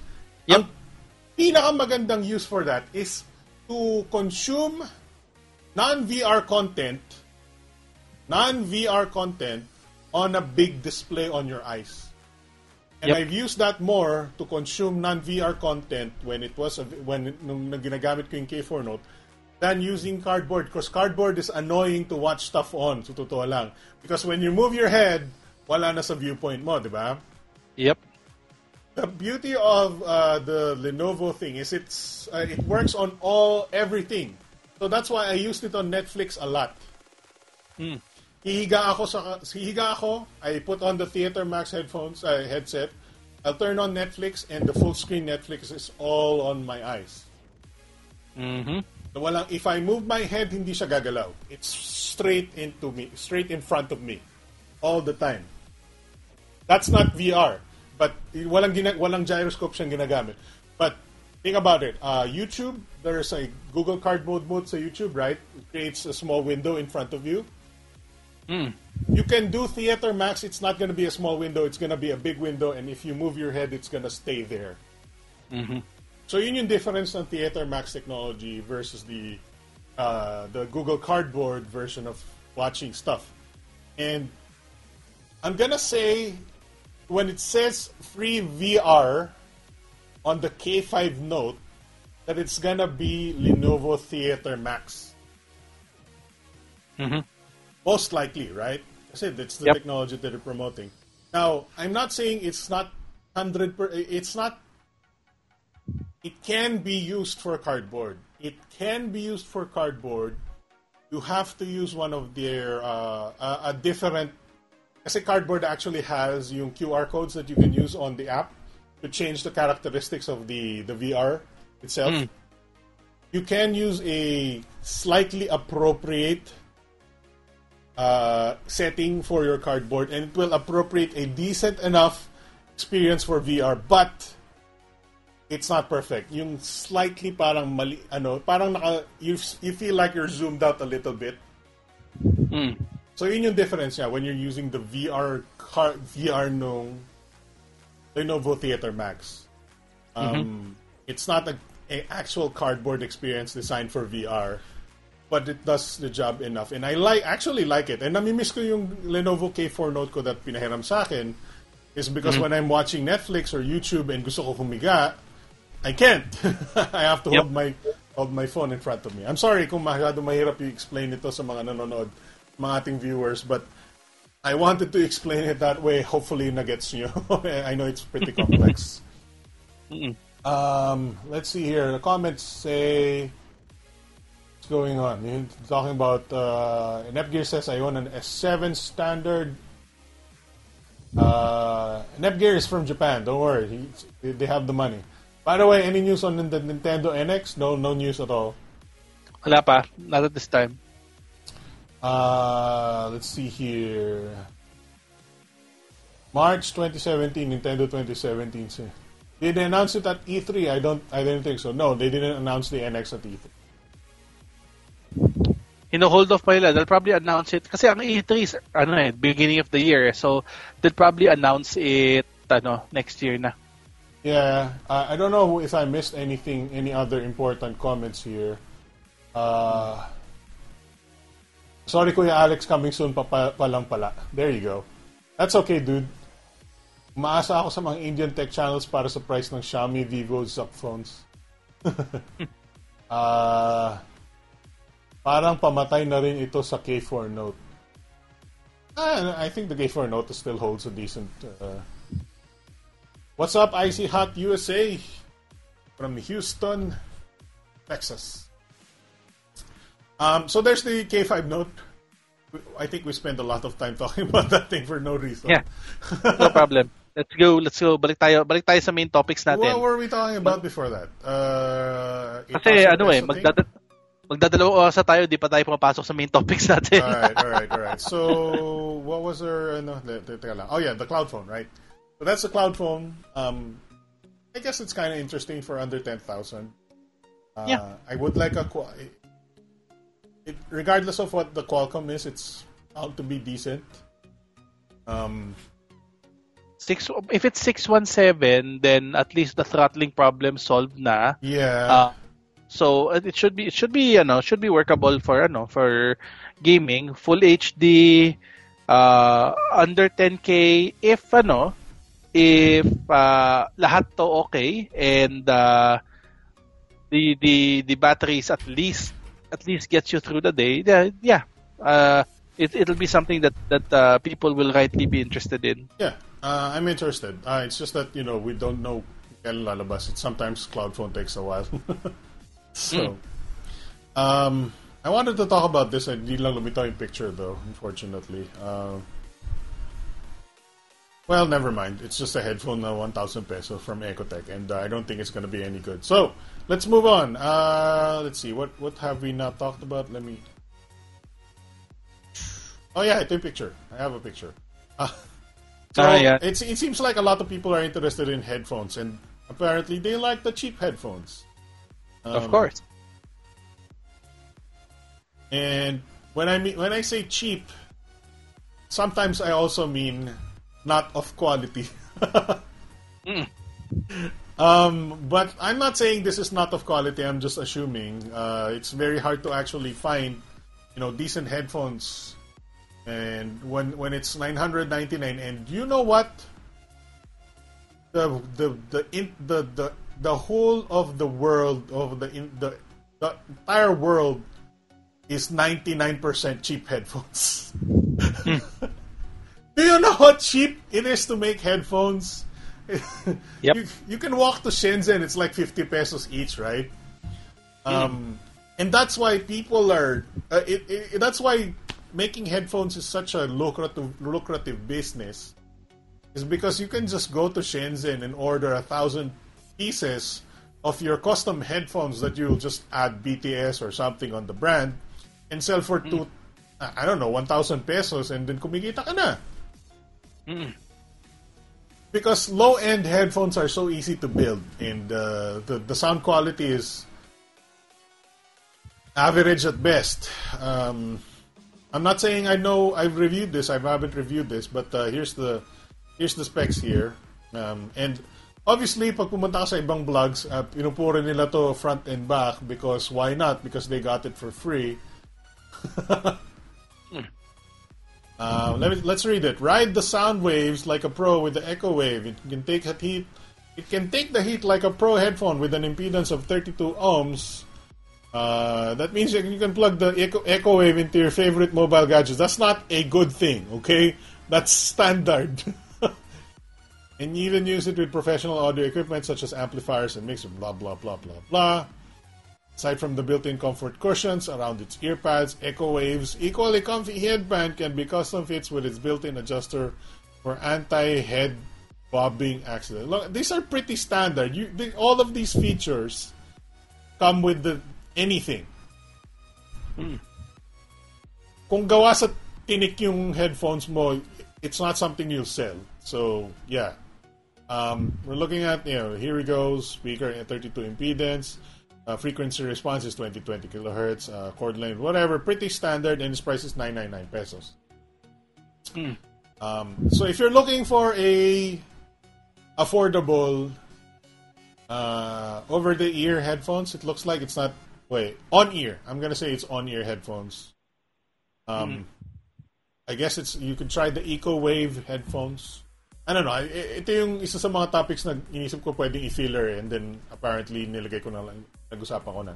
But I guess you can try it if you're looking for headphones, 999 pesos. Guys, just buy a Xiaomi Mi headphones. Just buy a Xiaomi Piston, please. Just buy a freaking Xiaomi Piston. Diba? For God's sake. For God's sake, just buy a Xiaomi Piston. It's 780 pesos, right? Or something like that. Mm-hmm. Jesus. Okay, let's move on. Well, in fairness naman, baka considering naman na how Xiaomi is as a supplier dito, the Piston may not exactly be that easy to get. I'm just saying. Is it hard to find them? I've had reports na before na mabilis siya ma-out of stock. Yeah, I guess. I mean, may mga nakikita pa rin ako reseller though. Very important. What the hell? Is this 555 pesos? Fake siguro to. Imported. No, ships from abroad. That's why it's 555.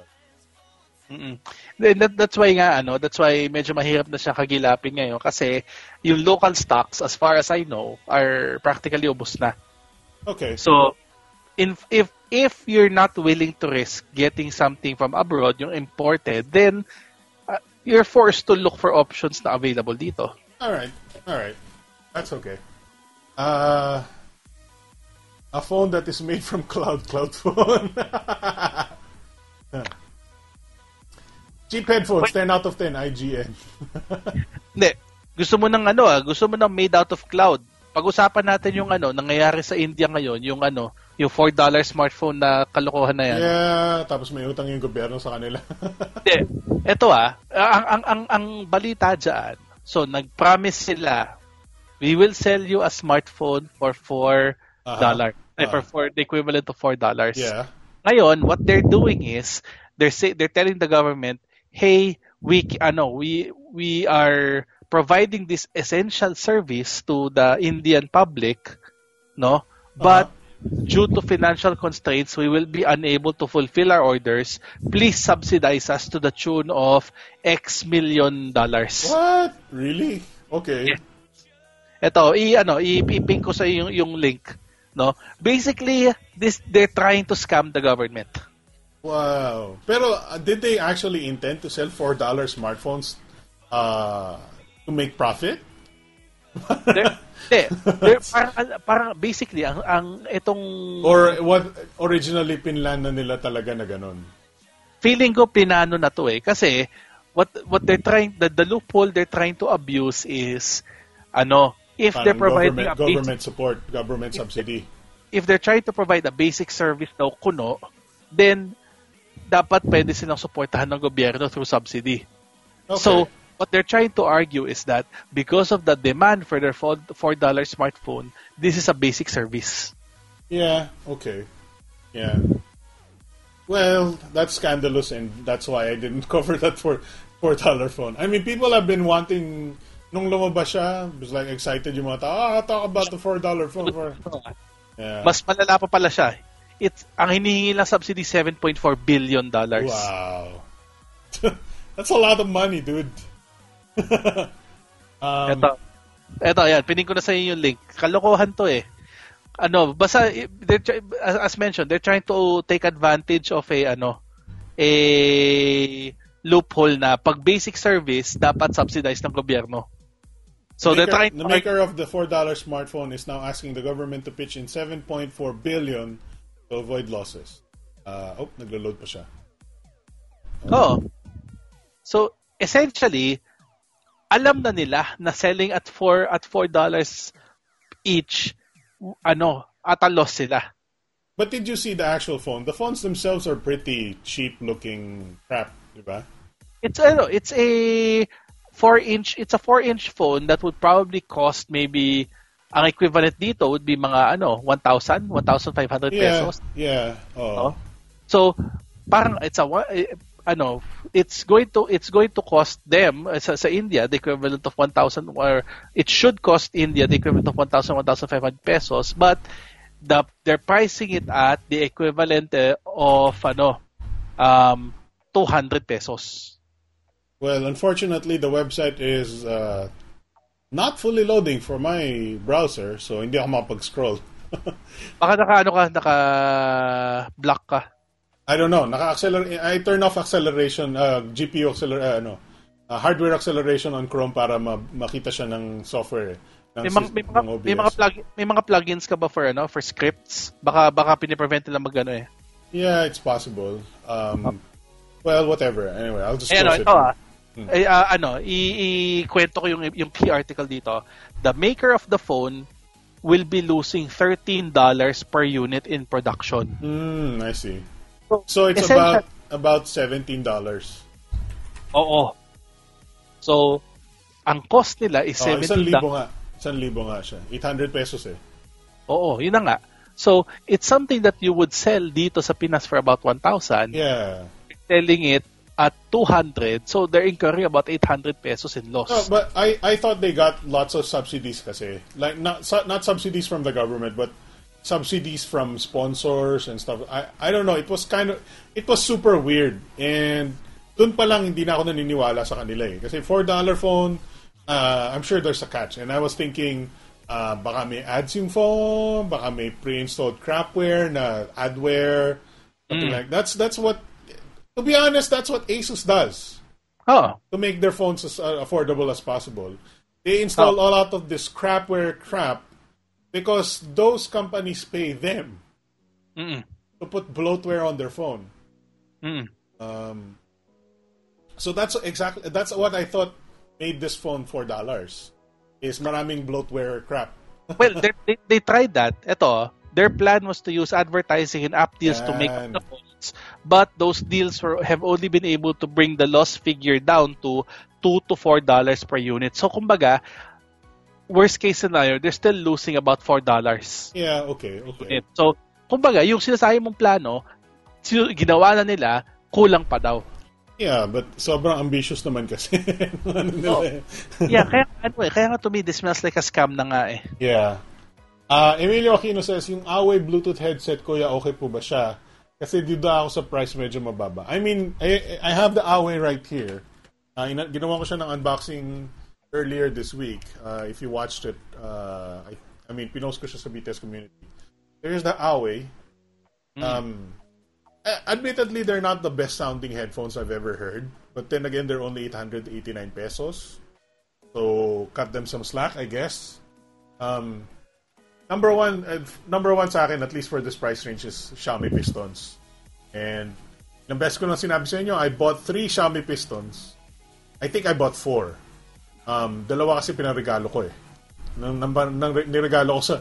It was a great gift, dude. I mean, nung available siya, 680 pesos ba yun? It was super awesome gift na parang, okay, prepare your Xiaomi pistons. Give it away. People are happy. It looks like an expensive gift eh. Diba?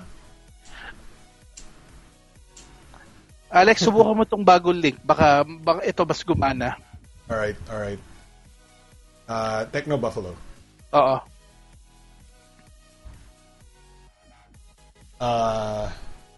Gian Parinas, I'm looking for new headphones to replace my 3-year-old Sony MDR XB400.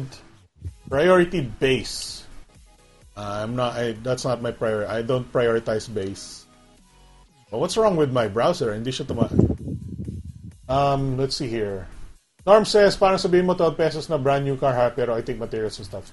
Netgear says, why do they need to sell our $4 phone that is crappy and not all people would get that? Well, a lot of people are actually on a budget, and a $4 phone is actually, enticing for people who don't have that much money. Oh, here's the thing though, and this is my issue with these cheapy pie low-end smartphones na nilalabas nila, no? The logic is, we're giving you smartphone features at feature phone prices. Kasi, 'di ba, yung mga regular na candy bar na feature phone mo would be roughly close to that price. Yeah. The problem is, you're giving them a smartphone, but it's aside from the basic functions like calling and texting, a 1,000 peso smartphone isn't really going to do much beyond that. Yeah. So you can maybe do a little Facebook, no? Yeah. Social media, yan. Yeah. So as long as your expectations are low enough na, okay, I can call, text, maybe do some Facebook. Kung hanggang dun lang, yes, it's good value. But if you're looking for a deal, it's not a deal. Yeah. Hindi sulit. Yun na yun. There's some racist stuff going on chat.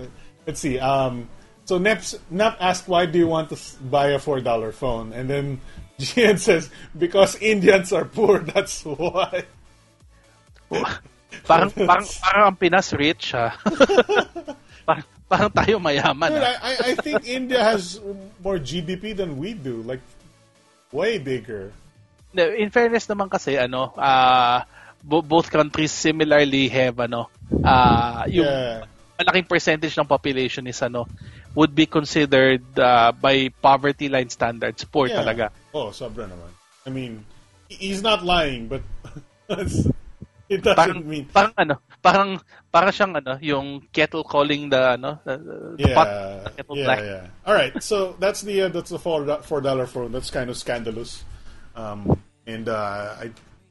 why I don't want to talk about those. I mean, hindi ko pinopromote yung mga certain things that I already think are sketchy already. Sketchy out of the box. So para I don't pass it on to viewers unless I tell them it's sketchy as hell. Usapang X na ba tayo? Yeah, let's talk about the let's start with the LG ones because these are boring. Sige, go ahead. So LG in their wonderness. Actually, these phones. I don't know if they're coming to the Philippines. And see, the thing is, there's a what do you call this? discrepancy with the names. So, if you go to the quote-unquote the LG Newsroom press site, they have different names. It's X Power, X Mac, X Style, and X Max. They have the same specs and whatnot, blah blah blah. But let me go with the Google translated version, right? This is actually a Korean site that I'm looking at. And I just used Google Translate on it, and this is what people have been using. The names are the names that have been people using on the post has been the X5, yes, the X Power, and the X Skin. Now the X Skin makes less sense than the X Style, right?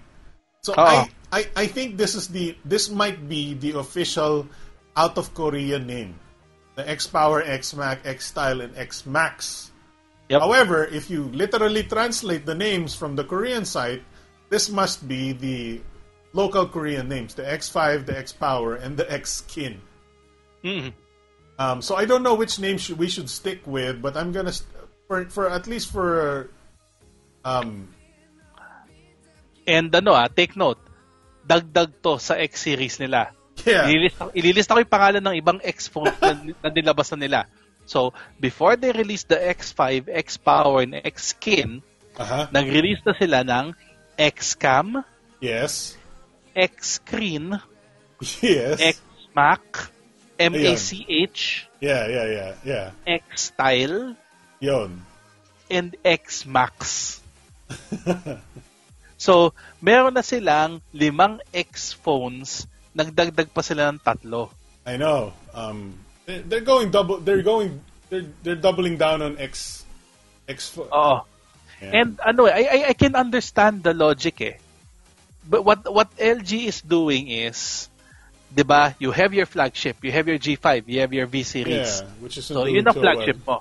So, what they're saying is, here is our if you can't afford a G5 or you hindi practical para sa iyo ang presyo ng G5, but you like one of the features of the G5, then we will release a cheaper phone with the feature that you're looking for. So, lahat ng X phones nila, meron silang isang major feature that you will normally find on G5, but everything else downgraded. Which is actually the same philosophy as the Sony Xperia X series, right? Kasi X performance di ba? Tsaka I'll rant about that later. Medyo I'm saving up a rant on that. Okay. Pero, yung example, yung X Cam ng LG has dual cam, yung same setup ng V10. Yeah. No? But the rest of the specs, mid-range. You mean the G5? Kasi dual rear cam ata yung X cam. Sorry, tama. Yung pala, yung G5 pala, sorry. Yeah. So, parang ang sinasabi nila, you like the camera of the G5 but you don't can't afford it or don't want to spend for the G5. Okay, we'll sell you a phone that's cheaper with the G5 camera as long as you don't mind compromising on the other specs. Yeah. So, and then one is what, screen ba yun? And battery and whatnot? You see, X Power is the battery. Yeah. The X Mac, MACH, is yung processor. Yeah.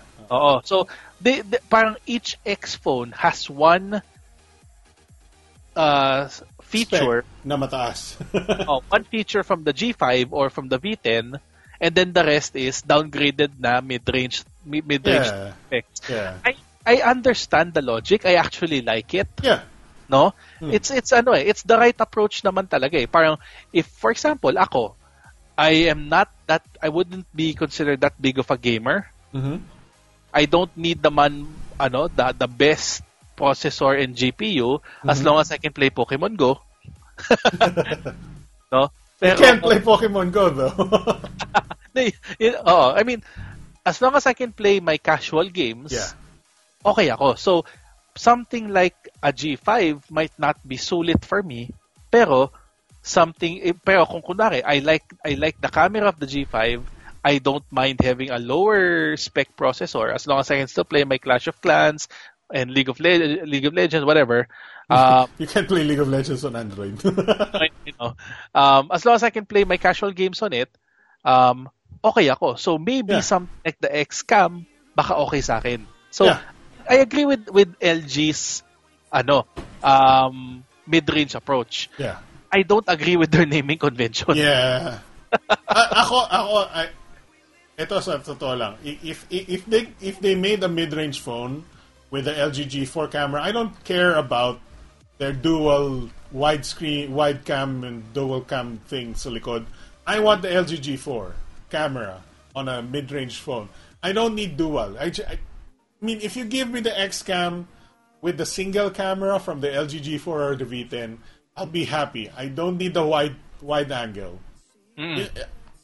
And to be honest, I think it'll just make me more miserable to see that I paid for this crap. I don't want to support this crap. It's my personal thing. I don't want this multi-sensor, multi-lens fad to prevail. I don't want that to happen. I don't want our phones to... I think it's a gimmick. I think multi-lens, multi-sensor cameras on a phone is a gimmick. And Leica's P9 is actually... The implementation there is less of a gimmick because it actually is two different sensors sort of working together, trying to create a higher quality image.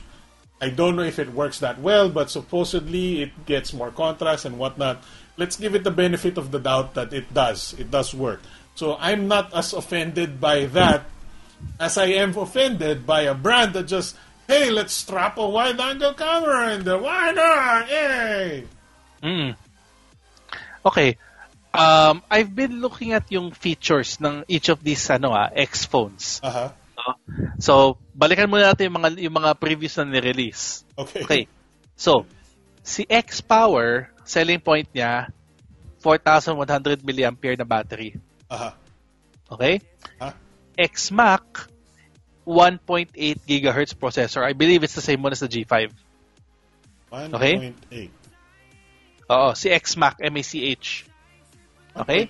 1.8? Okay, go ahead. X-Style is aesthetics talaga, curved body siya. Okay. Okay? Si X-Cam is yung dual. Yeah. Yung dual camera. Si X-Screen is a secondary, may siya, screen. May all V10, so, parang V10. V10 style. Yeah. Okay. Si X-Max, wala akong makitang walang na-mention dun sa article about yung feature ng X-Max. Now, yung bago, si X5, tsaka si X-Skin. So si X5, ang selling point niya yeah, go ahead. What are you reading now? X what? X5. X5, okay. So the X5 here is 1.3 quad-core, 5.5 inch HD lang, hindi full HD. Oo. 13 megapixel plus 5 megapixel. Oh my God.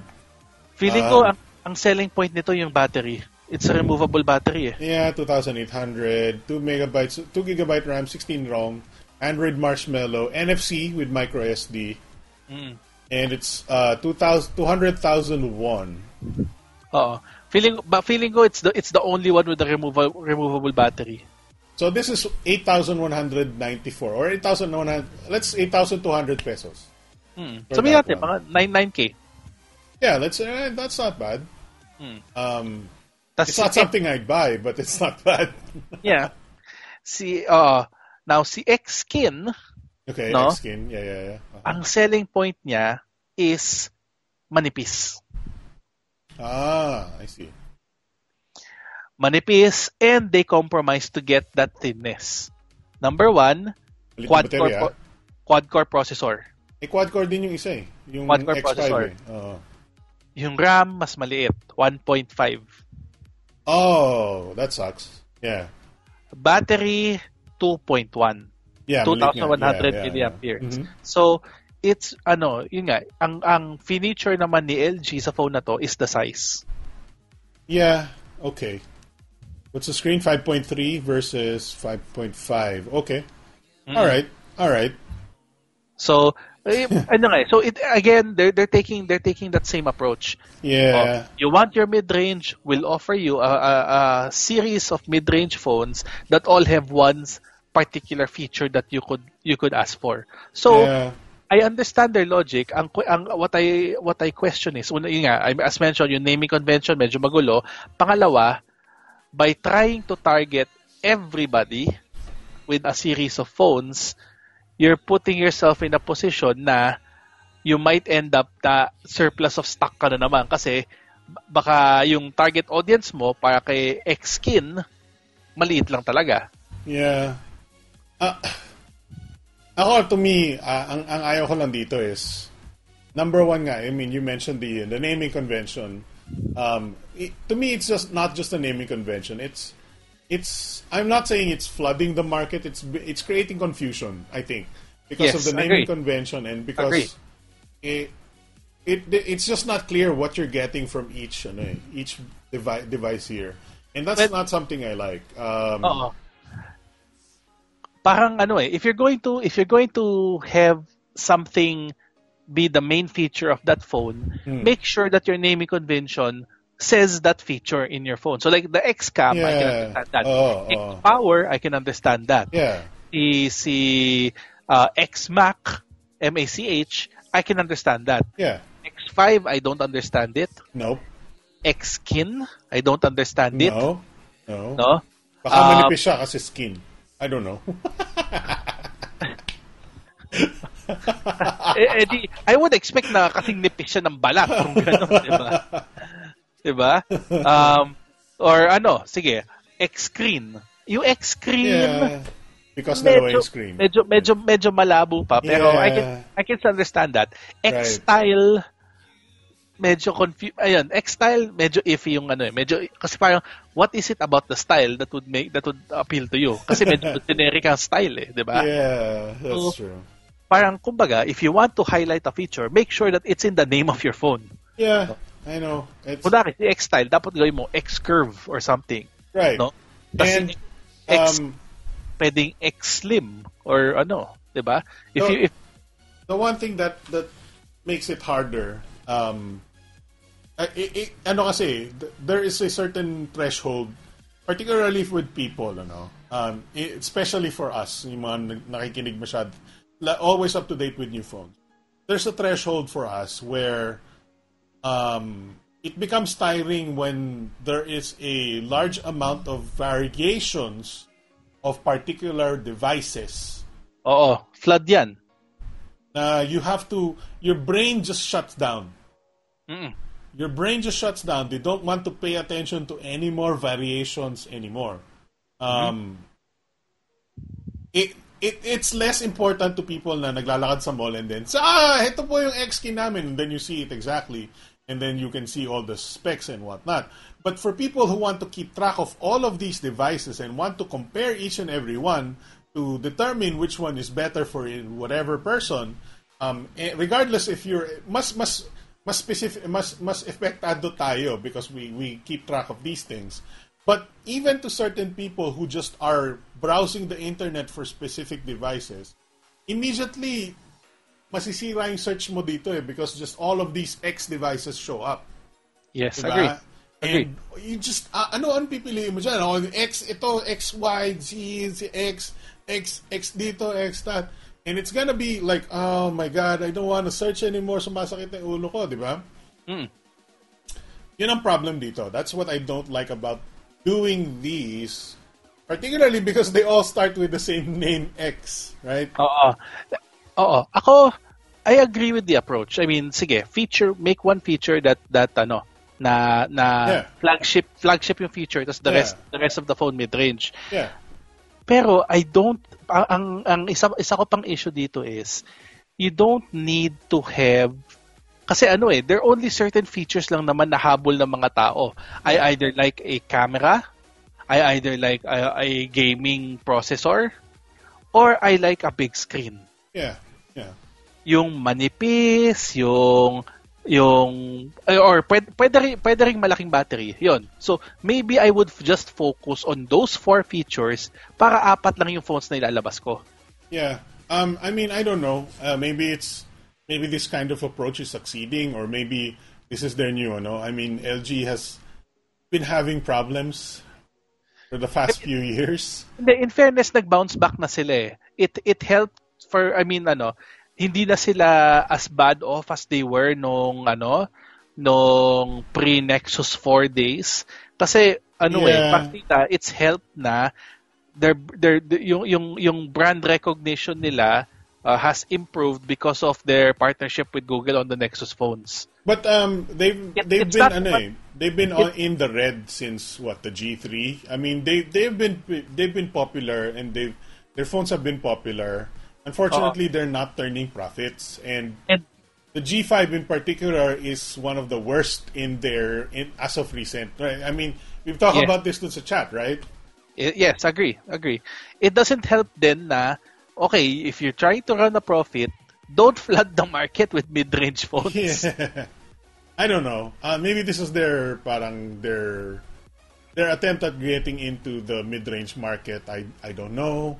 Just a little too confusing and weird. I mean, I can understand it also because you've been following the trends din naman eh.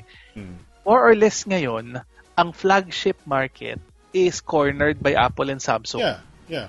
No, so to be honest, I think they're going at it a little bit on the wrong way kasi none of these phones will stand out. Unfortunately. Kasi there's just too many of them for one particular phone for people to gravitate to. I mean, I don't want to use Cherry Mobile as an example. I mean, I don't like Cherry Mobile anymore. But if you look at Cherry Mobile, good. If you look at Cherry Mobile, they would launch something kind of mind blowing. Not sometimes, or at least specs wise, or at least from where you stand right now, it looks like it's super compelling for the price, for everything, and they'll sit on that for a little while, and they're not flagship level. They're just extremely affordable devices with kind of cutting edge specs or new specs at least, or they'll just bump the camera and then wow, that price for that camera. Yung parang, okay, you have a certain set of expectations at this level, and then they'll exceed it. Not by huge amounts, but a certain they'll just exceed it by a certain amount that seems impossible at the time for a time like that. LG needs to do that, I think. LG needs to parang, okay, this is your expectation, bam, we're gonna give you this entry-level 10,000 peso phone that's like, wow, 16 megapixels and like LG G4 quality camera. But we had to make a sacrifice. We're going to use a Snapdragon 805 or something like that. Right? Yeah, they can easily do that.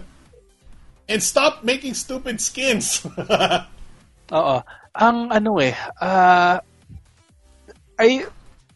Nowadays, yung mid-range nga is actually the best market to chase after kasi hindi pa siya cornered. And you have Snapdragon 615, 652. Yes. So, LG is taking the right direction, but they're kumbaga yung kotse nila maraming problema yung kotse nila. Yeah. Let's hope they do something. May flat, may oil leak, may... Yeah. All right, so let me read some comments here. We've been ignoring them quite a bit. Sabi ni Pinoy Screencast, dumating siya and then nawala ulit. Sabi niya, porn daw. So many stuffs. Kuya Bips, you're back, porn. Let's be honest, porn. Coming soon, LG scam. Skin kasi wala ng skin. May skin, dati nga wala ng lols. What the hell? The original LG G5 is basically the first LG with friends. Well, yes, it is the first. Most likely, nakakahilo yan sa mga direct consumers, Moto X style. Sinasabi ni si Kuya G nandyan, Brother G. It's like Yu-Gi-Oh! XYZ Monsters. Parang banlag si ate LG model. Ano yung banlag? What does banlag mean? May lazy eye. Ah. I've never heard of that name. That's I mean narinig ko siya banlag usually parang sa banlaw. No, banlaw is for binabad ng brand X ang LG. Yeah, I mean pati rin naman si Sony and we'll get to that in a bit. Yeah. So hugot sa kanina din sa. Okay. All right. So that's the 3 LG X phones. X gonna give it to you. Okay lang. I mean, they're definitely trying something new, and that's good. But it's just that they've made a mistake with the G5, and I don't want them basing their mid-range phones on the G5. Yes, agree. Kasi they assumed certain things from the market that were never. Did they actually make like a feasibility study thing there or something na parang did they actually beta test this on people na parang hey, check out our G5, what do you think, right? They should have done that. They should have asked, hey dude, how many people in 100 will say, hey, I want a wide angle camera next to my regular camera because why not? Doesn't matter kung tataas yung presyo ng phone. Doesn't matter hindi mag-i-improve yung camera ng main camera ko. Right? It doesn't matter kung... God, I don't know. Put it this way. LG has had a reputation of gaya-gaya kay Samsung. Yeah, yes. So, it's entirely possible na hindi nila isipan na todo-todo. Yeah, wala silang pagkokopyahin, so they had to come up with something new. Unfortunately, it wasn't very good. Parang ganon. Could be. Yeah, I'm not going to go that far. Pero I'm just saying, they have not been known for striking out on their own design-wise and succeeding. So parang hindi lang ako nagugulat na their first attempt na modular, all of this other stuff, medyo sumablay. Are you saying that BTS is Samsung and other shows is LG? Huh? No, I am not saying that. I am not saying that. That's hugot to the max. Yun ang hugot. Wala akong masabi doon. Yeah, so I closed the LG window. Anyway, yeah, so I don't think the G5 was, well thought out. Oh, agree. And I think you'd agree that the Moto Z is a better implementation of modular devices, right? Yes. I'm not completely happy with Motorola's modular approach either, pero I think it's a better approach. It's a better approach than what the G5 has, what LG has done. Yep, that's basically it. Yeah, pretty much.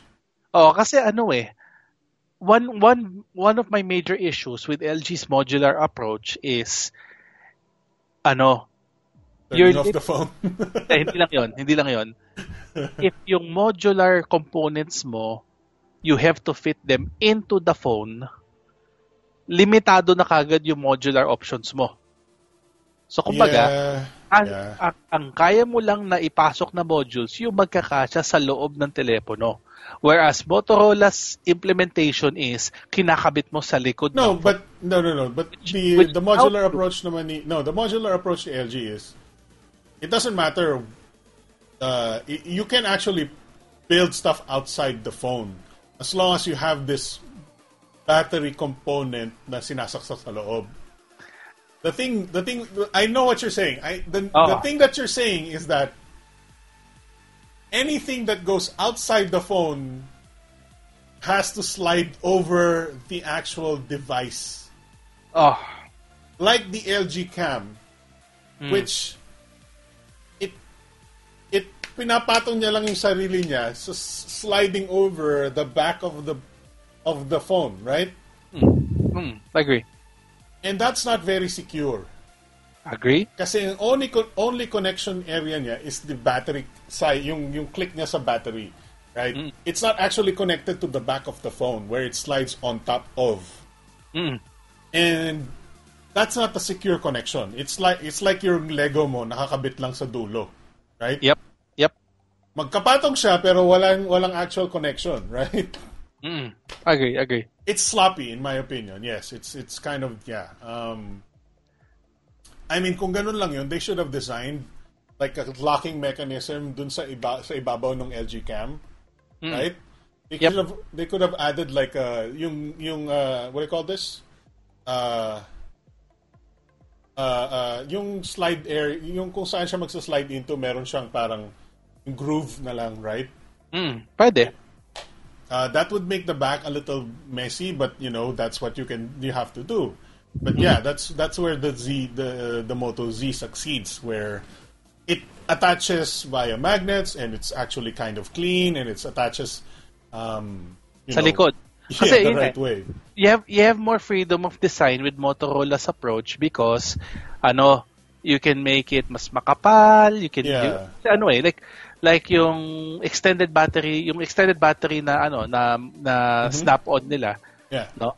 So ginawa mas makapal yung device mo pero kasya pa rin siya, and you can take a similar approach with your other modular designs that you have kasi kinakabit mo lang sa likod. You don't have to worry about fitting something somewhere, no? It's easier to implement, and if you want to ultimately attract like third-party accessory makers, no? Like what Motorola has done. Kasi yung extended battery, alam ko third-party gumawa nun eh. Yep. If you want to attract third-party support, you want to make your modular approach as easy to implement as possible. And the way LG has done it, they're actually it's discouraging third-party manufacturers from creating accessories. Kasi at least with Motorola's approach, you already have one example of a third-party na nakikisakay sa design nila. And that's what you ultimately want. You want na hindi lang ikaw yung gumagawa. You want other companies making accessories for your phone also. In the long run, I think what LG comes down to is yung modular system niya is inelegant. Yes. It's just not polished well enough for it to be something you will use every day, and somebody it's not the Apple system of it just works, right? It's not as easy as it can be, it's not as intuitive as it can be, and it's kind of clumsy. Agree. Well, yun, wala naman sa topic si G5, but the G5, ano yung layoffs ba sa LG? What happened? Oh, the senior management, right? Yeah, well, that's another separate topic, pero basically yung ibang mobile execs ng LG it's been fired, it's been replaced.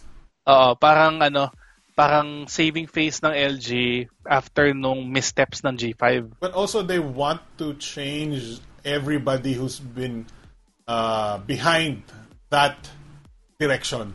Yes. Right? And I mean I don't disagree with it. Kaya hindi muna ako, I'm withholding comment muna on that move. I want to see what the new executive team will come up with. Yeah, true. Let's see here. Sabi ni Gian pa rin, yung LG at Samsung parehong Korean companies. They're both Korean. Too bad Nepers broke her LG G5 module. Yes. The real modular phone is Project Ara, and don't ever expect it coming anytime. Alam mo bang matagal na akong gusto magsulat ng parang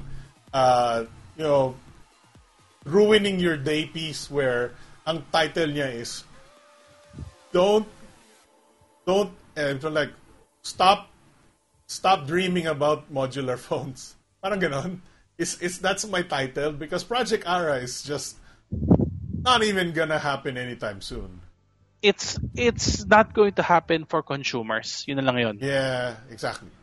For not posibleng yung mga developers or whatever, pero it's not going to come out for retail anytime soon. And even then, kasi yung retail channels mo, you have to sell every single freaking module.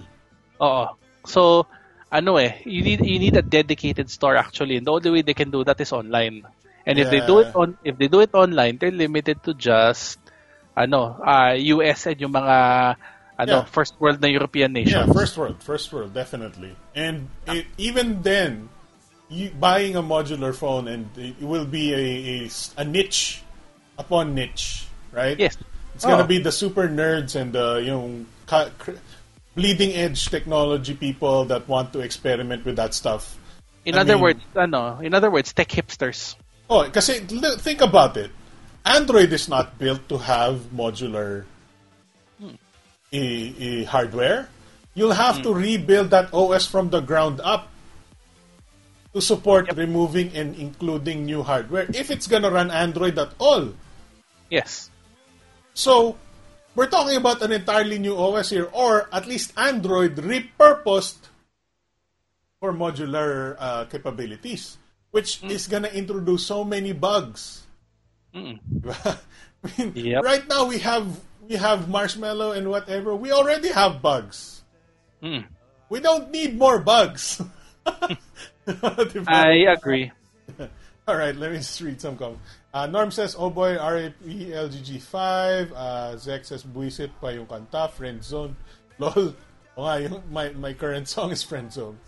Norm says, yung nangyari sa phone ni Nep, yung modular lang yung camera nasira. Yes, mas nasira yung battery.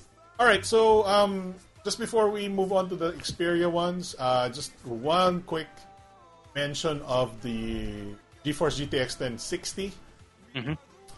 These are for people who have desktop computers and want to play games and are on a budget.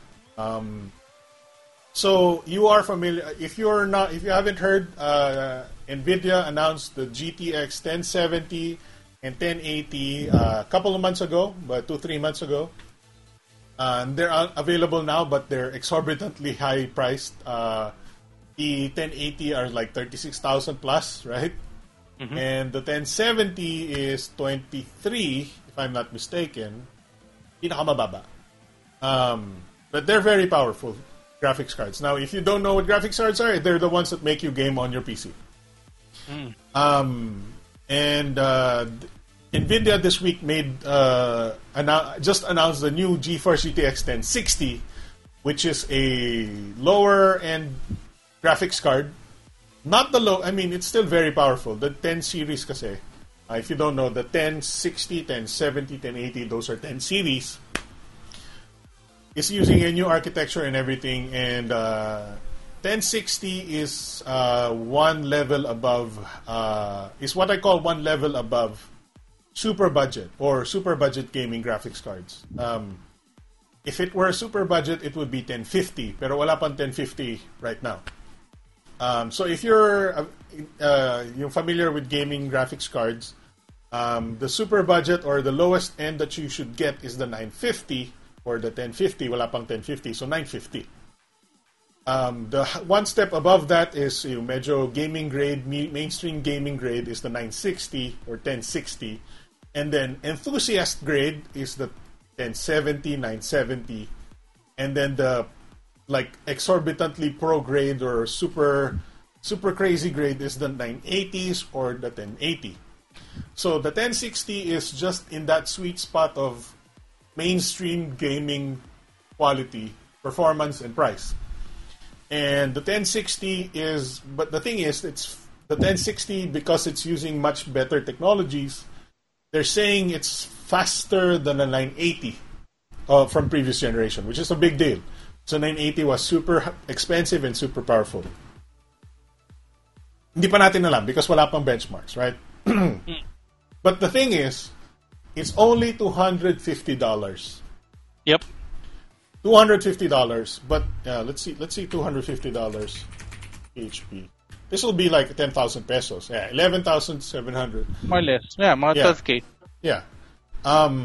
And now if you're not familiar, if you're not familiar with the pricings currently on 1070, 1080, it's grossly overpriced right now. Grossly overpriced. They're going more than like 10,000 pesos more than the actual SRP, right? So the 1080 is like dapat 28,000 nagiging 36. I don't think it's gonna be the same for the 1060. Let's scale it down. I think magiging 15,000 pesos ito. I think that's more realistic for me. Which is not bad. I mean, if you can get that for 15K. Now the thing is, if you're somebody who's familiar with the gaming, this is ang particular thing that you need to remember about the 1060 is you can't build two 1060s anymore. Hindi na siya kailangan solo installation lang. Wala na siyang SLI. Okay, got it. If you look at the design over here, yung top area niya. Standalone, okay. Yeah, wala na siyang bridge area. Wala na siyang connector for SLI bridge. So you can't build two 1060s anymore. In other words, hindi siya modular. Hindi siya modular, yeah. So, I mean, it's not a big deal for most people, but to some people, they use the SLI as an upgrade path, dalawang 1060. Right? Now, the main competitor to this graphics card would be the AMD RX 480, which is available now for 13,000 pesos. Now, the purported performance of the actual performance of the 480 is just below that 970. 970. Take note, this 1060 is supposedly faster than the 980. Supposedly lang. We don't know yet. So this is faster and cheaper. But the RX 480 is already available for 13,000 and you can build two of those Crossfire. So yun yung advantage nun. But if you're just going for one graphics card and assuming bumagsak ito then around 15K, this might be a good option. Very, very good option in my opinion. For eto question, for future proofing, would two of those AMD GPUs make your gaming desktop more future-proof than a single 1060? Oh yes, ang performance ng dalawang 480 is near a 1080. Near a 1080. Okay. So the 1080 is $600 plus or actually 36,000 pesos, right? So dalawang 480 is 26,000. So you can save 10,000 pesos and get near to the performance of the 1080. Yun. Okay, so the discussion then becomes, if you're building, say, a mid-range type na gaming rig and you're on a bit of a tight budget, then this processor is a good choice.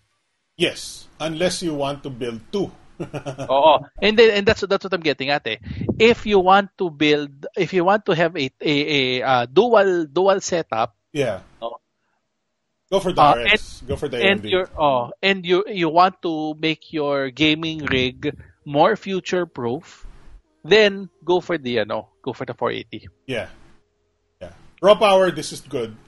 Dual power, you gotta go for 80. It's very interesting. The segment is very interesting, and this is going to be the most heated debate for gaming for the next year or so.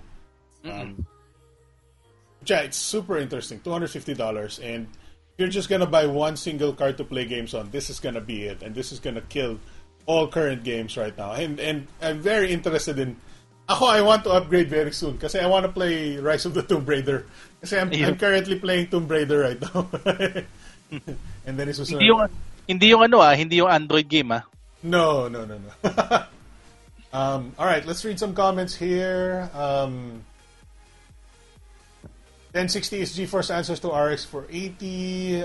What's up, Cavite Tech? 1060 is actually good.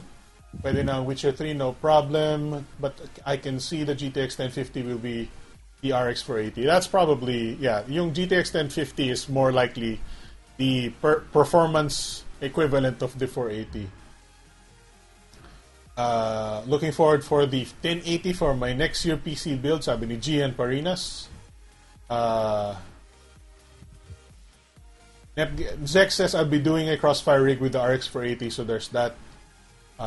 Gian says try ko naman 1080 kaysa puro Asus ROG Mars. Netgear says I have 480 in Crossfire. Really? Wow. Zek says, oh, and by the way, two 480s is still cheaper than a 1080. Exactly. Unfortunately, I don't think you can build three 480s right now. I don't know kung pwede pa yun. Dati kasi pwede 4-way eh. Sobrang ano eh. Alright, so that's a 480, the 1060. Sorry, it took longer than I thought it would. Oh, by the way, the LG Rolling Bot price is available now. It's $250. So mga 12,000 pesos. Yung for all of the for the rolling bot. For the rolling bot. Kala ko for the X series eh. Hihirit na sana ako eh. No. Alright, so let's talk about the X series. Ang alam ko lumabas dito is the let me oh my god. Ang alam ko lumabas sa Pilipinas is the X Performance and the X. No, XA and X lang. XA and X. Yung X Performance bago, it's the most recent. And in-announce siya internationally pero wala pang Philippine release as far as I know. Yun, that's what I thought. Alright, so ito yung specs I got. I'll just need the código for the price kasi ang price ko na dito eh. Sige. But let's read about the XA muna. The XA is this one. I'm just gonna go straight to the specifications. Actually, if you want to see the picture, there it is. It looks like an Xperia phone, right? It's pretty much standard Xperia design. Let's go straight to the specs. It's a 13 megapixel plus 8, 64-bit octa-core. I don't know what this 5-inch HD display. It's 720p. Yeah, 720p. Yeah. Whoa. It's a Helio P10. Wow. Helio P10. Yep. There's a dual SIM variant, 2 gigs RAM, 16 gigs of storage with micro SD card. Android M. Hindi pa sinabing Marshmallow. Google Android M lang. 6.0.1 version daw. Yeah. 2,300 mAh battery, non-removable. But keep in mind the Sony battery life is pretty good. Oh. Let's see here. 5-inch 720p. 13 megapixel plus 8. All of the Sony gimmicks and sometimes decent stuff. It's priced at 14,000. And for the, di ba we were talking about yung presyo ni K5 Note kanina. Yeah. No, K5 Note is P10, right? Yes. And it's 13K? 12K. So, comparing the K5 Note to this, you're going up 3,000 pesos, no? 2,000. 2,000 pesos for a better camera. Yeah. And better camera software. That's pretty much a given. Battery life will not necessarily be better, but it depends on Sony's software implementation. Maganda yung Sony implement. I don't know. I haven't tried the new ones, but based on the experience ng Z3 ko, it's a good battery life. Abot ng 2 days talaga. Is this also water resistant? Let me find out. I don't think so. They didn't mention any water resistance at all. So wala. So let's assume na wala. Okay? So you're essentially paying extra for the camera. Yeah. For the camera and obviously the brand. Yeah. I would say na there are for a mid-range phone, there are likely to be better options available, but at least itong CXA is worth considering. Yeah, it is. It is. It's not bad for 14K. I don't think it's that bad. It's definitely worth considering, no? Especially if ang habol mo is a smaller phone. Kasi ang key point din nito, this is 5 inch. Yeah. Oo. So, eto, I know a lot of people have been asking about or have been wondering when are we ever going to have a sub 5 inch na dissenting phone ulit. Yeah. And, well, frankly, right now, tanggapin na natin na 5 inch is the norm. The minimum. Di katulad ng dati na people are already complaining na si Cherry Titan masyado malaki. Yeah, that's true.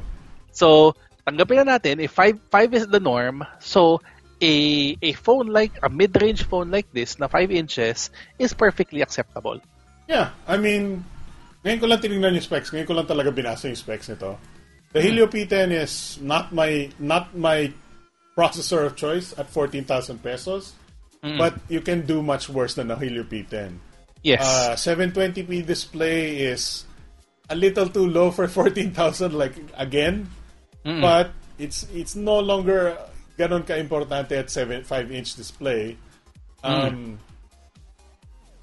Kasi if the main reason okay din siya before kasi yung Z3 tsaka Z5 compact 720p din lang yung play nila. Yeah. Pero at 4.7 kaya above 300 yung PPI niya. Ito, this is your standard na 294 PPI which is again okay, not if hindi siya outstanding pero I mean it's still acceptable. Yes, exactly. Yeah, I mean ngayon ko lang talaga tinignan yung specs and I have to admit it's not bad. I mean the 8 megapixel camera is probably for the selfie is probably very good as well. I got no complaints. I mean, it's a little higher price for something I would like. For the specs. That comes with the Sony branding na rin eh. Yeah. So I mean, let's do it this way. At 14,000 pesos, what are your preferred alternatives? LG G4, G5X, Nexus 5X. 5X, yes. That's in the same price range. K5 Note. The other mid-rangers that I would consider hindi pa available dito eh. Yung bagong labas na Moto G. Yeah, true. I mean, this is the Sony is lucky that wala pa yung mga phones that we're talking about here, but I think we're talking about the same price point as the Zenfone 3 standard. Yes, yun pa. That will likely be in the same price range pag lumabas. Yes. And malaki yung difference. We're getting a full HD metal build, optically stabilized camera and whatnot, marshmallow na din, and a lot of the a lot of the improvements that hopefully Asus have gotten done with their marshmallow device. And yun yung kasi we're what is the Snapdragon 652 ang standard, right? Zenfone 3 standard. I guess if you're not an Asus fan and a Sony fan, this is not a bad. I mean, I can see myself buying this. Oh. Diba? If you're not into yung software implementation approach ni ASUS, which is a fair point, and we both complained about this na in the past. Yeah. Supposedly it's gotten better na sa Marshmallow, but I haven't seen it. Supposedly. Pero kasi that's one thing that Sony's been known for eh. Among the OEM, sila ang pinaka hindi, aside from Motorola of course, sila ang pinaka minimal ang changes sa Android OS. Yeah. And alam mo bang tumitingin ako ng X-Play every now and then. It still seems like a cool one of my bigger parang I keep wanting to buy an X Pure. And that brings us to a different topic of discussion, which is naglabas si Motorola ng 2014 phones dito, ba't hindi sila naglabas ng 2015? Hindi pa, I know, yeah. pag 2016, pag 2017 na, saka dadating yung 2015. Oo. 2 years behind.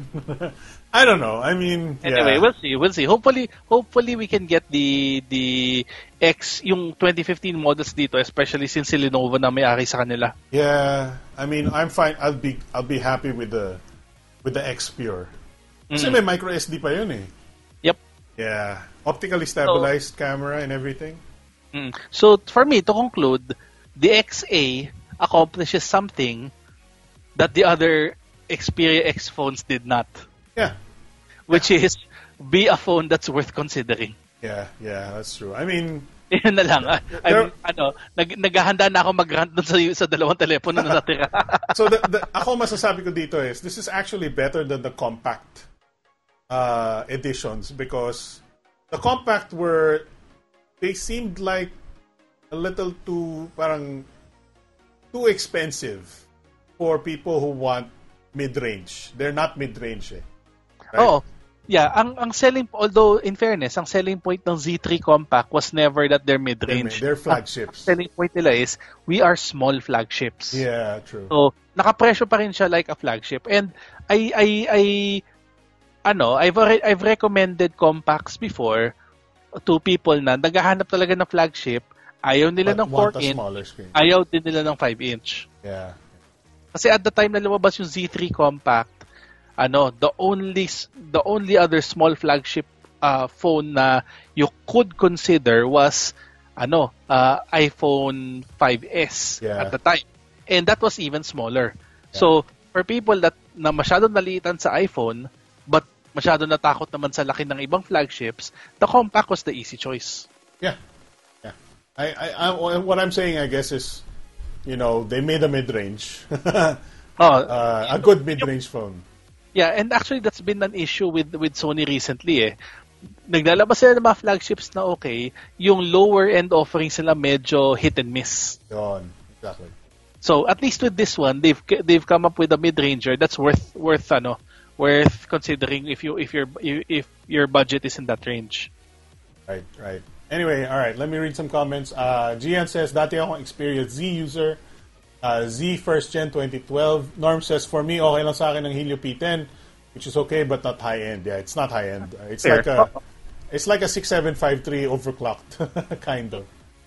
Anong closest, what's the closest equivalent we could make sa Qualcomm pag P10? 600? 615, I'd say. 615, no? Yeah. Not bad. Not bad. Uni-chan says, I'm late! Welcome to the show, Uni-chan! Alright, so now we're talking about the Xperia X. Ayan, okay. So let's just run down the stuff here. The smartphone camera that predicts the next move. Kasi meron siyang predictive autofocus, basically. Here's what it looks like. There you go. Pretty standard Xperia looks. With a little bit more modernized font and modernized wallpaper, I guess, yung main difference. Yep. So let's go through. Let's just read some of these. The most shareable moment, we made our flagship camera faster and smarter than ever. Okay. So let's run down the specs, no? It's 5-inch, 1080p. Wait, is it just 5-inch? It's 5. Wow, hindi siya larger than 5. I thought it was larger than 5. No, it's 5 talaga. Yun yung starting point nila of comparison no inintroduce nila yung XA. They're like, this is the same size as the X, but it's a mid-ranger. Right. So this is 1080p. It's Marshmallow din. It's 3 gig RAM, and this is where my issues start. Yeah, go ahead. It's a 650 Snapdragon. Yeah, and then let's first address the price, Yeah, let's finish the rest of the specs, then we'll get to the price. Sige, then I start ranting. Okay. So, 13 megapixel. I assume this would be the same camera quality as the XA. No, but I'm sorry. 23 yung main camera niya. 23 yung main, I'm sorry. So, yung secondary niya is 13. is likely the same as the primary of the XA. Yeah. You're Lots of basically megapixels in this phone. Oo. And with Sony's camera software, you can argue I'll have to check yung camera comparison, pero this is likely going to be indirect competition with yung S7 for camera quality. Yeah, pero walang optical stabilization ito Oo. I mean, Sony phones have never implemented optical stabilization first. No Agree. apparent reason. Agree. Yeah. Battery is 2620 milliamperes. Ano pa? That's pretty much it. Yan. Now mention the price. Okay, wait. I'll just click on the full specifications just in case we miss anything. It's Marshmallow na Snapdragon 650, 1080p 5-inch, blah blah blah blah blah. All right, we didn't miss anything.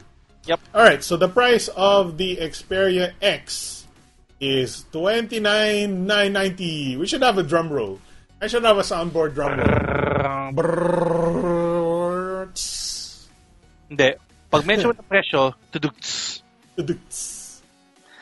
Yan. Okay. And this is where my issues start. Okay. You start with what the fuck? Oo. Sony in all their knowledge, all their wisdom, big time with the Xperia X. Not because of the phone's performance. From everything I've read from the reviews, it's a good performing upper mid-ranger. But why is it 30,000 pesos? and the problem is, if you release a good performing upper mid-ranger, you need to price it like an upper mid-ranger. You cannot price it like a flagship if it is an upper mid-ranger. No? For $29,990, if you ask me, give me a phone that recommend me a phone that I will use and enjoy for 30K, no? This will be far from the first phone that I because of the price. At $29,990, the first thing that would be on my would be the 6P. Yeah. Kasi I mean at that price range. Ito, if this were say nasa 20K, 20 to 23K. Yep. Pwede ko siyang ipaglaban. At 20K, kalaban niya price-wise would be something like the OnePlus 3, which is a Snapdragon 820, but does not have the same camera specs. So, pwede mong paglaban against that, no? Ang mahal siguro ng what made this camera so expensive? Hardware. Baka ninenok na ni Sony yung Carl Zeiss technology ni Nokia. Yeah, I don't know. Okay, so I actually want to figure out how many devices we can find under 30K that is like what? I guess it's hard to ask for 820 when it comes to a Samsung or LG. Actually, let's how much is an LG G5? 34, I think, ngayon. Or binagsak na ba nila to under 30K? They should be lowering the price right now. LG. Punta mo yung Philippine website. Yun na yung pinaka SRP mo. Yeah, the G5 is 29.5. Oh. Sa CMK. Sa CMK is not. I know. They've never been SRP. I don't. All right. Go to LG's website mismo.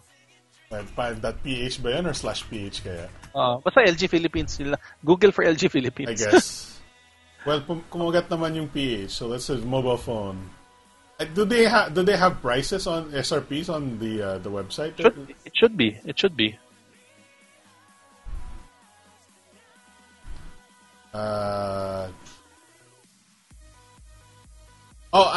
I know how to find their price kasi they're gonna have a sale. Wait, let's go to It should be on Lazada daw. All right, 34,990. Ayun. So, SRP, it's still about 30K. No? Yeah. And I was expecting na hindi pa sila mag-price drop kasi normally they'll wait at least 6 months bago mag-price drop. No, may sales sila right now. Look at that. The international is 21K. Holy crap. International, pero that's probably I know. Pero yun nga, so going back, no, if you have a flagship that is Snapdragon 8 series that is selling for above 30K, you do not get a mid-range processor and price it like a friggin' flagship. Yeah. No? Netgear says Sony is drunk. Ay, hindi pa tayo tapos. May X performance pa. I still have one more phone to rant on. Alright. Let's go for the X performance. Hindi, pero yeah, to conclude, etong si Xperia X, I suspect Sony was thinking, slap a good camera on it, no? The Sony brand, and we can still price it like a flagship. Yeah. Which was not a good decision. Yeah. Yun. Sige, and I'll leave it at that. I'll finish this pag pinag-usapan natin si X Performance. Alright, so I'm trying to find the price for the SRP for the X Performance. 36. Holy, what? This is true? 36 because ang US price niya is $699. You can check out Keemstar and Lazada for availability. Is this official? Yeah, it's probably gray unit. Hindi po available si X Performance dito as far as I know. Okay. That makes sense. Okay, so si X Performance, yeah, you can bring up the specs in a bit, no? Si X Performance, Xperia X is $599 or $600. Si X Performance, they priced it above by $100, so it's $699. At $699, it is directly competing with iPhone prices. And S7 Edge or S7, S7 Edge prices. So, without looking at the specs, we have to assume, okay, dapat katapat niya si S7 Edge sa specs. Right? Now, let's go into the specs and see kung talagang katapat sila. Right, I'm going there now. Yeah, okay, full specs. Alright, so you have 3 gigs of RAM, 32 gigs of storage. Dual SIM variants or single SIM Android M, Snapdragon 820, 2700 mAh battery, IP6568, so it's water resist, I guess. Yep. 5-inch Full HD display. Ayan. So, in fairness, there's one thing I appreciate about Sony at least is they have resisted going phablet. Yeah, and also resisted increasing the resolution, but the price should be adjusted. Equivalent. Kasi ako rin naman I don't disagree. I don't need for 1440. I am perfectly happy with 1080. Man, kasi, I love 1440. Shut up. 1440 sa TV, okay. 1440 sa telepono, for me, is wasted pixels. I love the 6P 1440 though. I'm not complaining with the 6P. I'm just saying, for personal preference. Yeah. No, my personal phones are 1080. I don't see that much of an improvement for my viewing. In terms of my viewing, from 1080 to 1440. No, I'm happy with. Ang gusto ko sa 1440 at least for defending the 1440 team, right? I'm not team 1440, but I can defend it if I can at least defend it na lang. Is there's so much more information that gets packed into the screen if you want to pack that screen with information. Like if you're just looking at Twitter, there's so much more you can read on Twitter, right? And if it's like a book or something, there's so much more you can read with the book. Right? And with Android N coming along, the split screen will provide more at least resolution, real estate to multitask with when you have 1440. Yes. Okay. So let's go into the rest of the specs now. 1080, ano pa? 23 megapixel camera, main, 13 megapixel yung selfie. right? So same as the X. Same as the X, yeah. Not much else. There's a fingerprint sensor, obviously. Is it Snapdragon 820 na? Yes, it is Snapdragon 820. Thank God. At least flagship processor Kasi lang. performance daw siya. Oo. Okay. I mean, basically, you're paying for the 820. You're paying $100 X. Ayan. And that's where the second part of my rant part. Well, it's waterproof na rin, though. Oh, okay. So you're telling me that adding IP76 or whatever the water resistant is called, no? Adding that plus upgrading to an 820 is worth adding another $100 on top of an already flagship price. And the answer is a big no. No. Especially, especially definitely the S7 has this beat 100%. Yes. You basically created a phone that competes with the S7. Yeah, in price. Not the S7 Edge. You're competing with the S7 Edge in price, but with the S7 sa performance. And that's where sumasablay ka. Yeah, I mean, maybe they're just they just really like their 23 megapixel camera that, I think Sony has fallen for the same problem that they had with their laptops. Diba? Been the case that the complaint with Sony laptops has been it's a good performing laptop, but holy shit, is the price too high for what it does. Yeah, that's true. So ang fear ko is they're doing the same now for their flagship mobile phones. And if they continue this, then it's not going to be any surprise pag even ang Sony mobile tumupi din eventually kasi yes, you have to put a premium on your brand, no?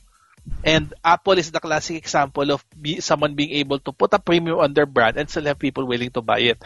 But at the same time, you have to make sure that yung premium, the value that you put on the brand is the same value that everybody else is putting on the brand. Kasi pag masyadong mataas ang value mo sa brand mo at pinipresyo mo ng kalokohan yung telepono mo, that actually damages your brand pa. Kasi sabi ng mga tao, Sony, puta, yan yung mamahalin na shit. You know what? Ito if you put the X at 25,000 and this at 30,000, that would be so much better. So much more palatable. This was your 30K phone, no? And then you ang selling point mo, this is 5,000 cheaper than the G5, than the 7 because it's 1080. It's 1080 and actually yun lang yung disadvantage niya, 1080.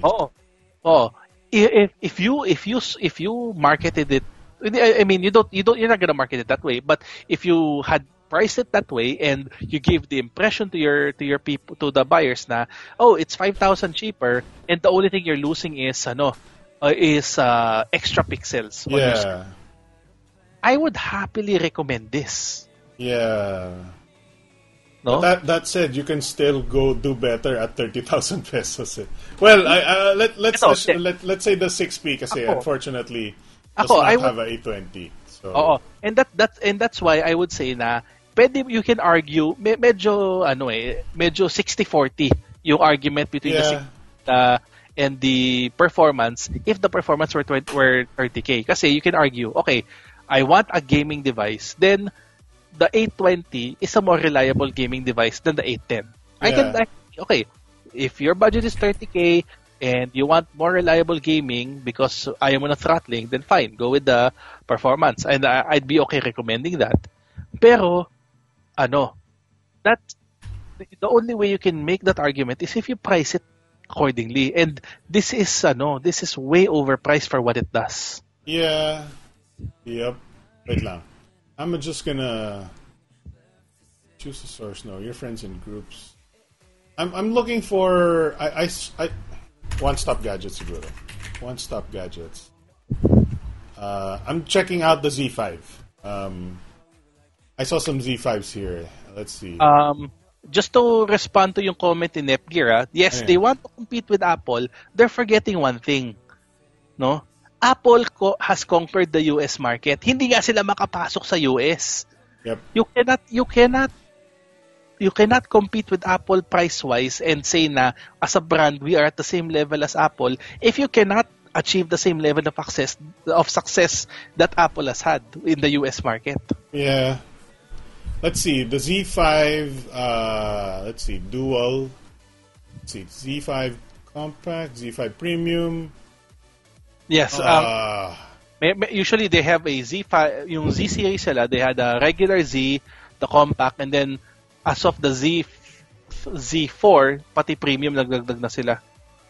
Yeah, no, the Z5, no, isa lang, yung Premium is only the Z5 kasi it's the 4K display. The Z5 Premium gray market is 25K. Oh, so patungan mo na ng mga 6, mga sabihin natin 6 to 8K for the official warranty. So it'll be above 30K. Now, I'm not saying you should buy the Z5 Premium. There are problems with the Z5 Premium aside on top of everything else, but I'm saying here the specs on the Z5 Premium is actually very, very good kasi 4K yung display. I'm not saying you'll take advantage of that 4K display, but if you're just talking about mere bang for buck specs, the 4K display is the Z5 Premium. It's still the only phone currently with 4K display. And that's crazy. And it's only 25K, man. I'm so... I don't need high-res displays, but I'm so... it's something na parang I really like. I want to see. I want to have. Because I work in this industry where we have to make high quality videos. We have to make, I publish in 4K now, diba? 4K videos now. So I'm constantly looking for devices with high resolution displays, if only because of that. Yes. I don't need it particularly for everyday use, but when I need to see quality, it's so useful when you have high quality displays.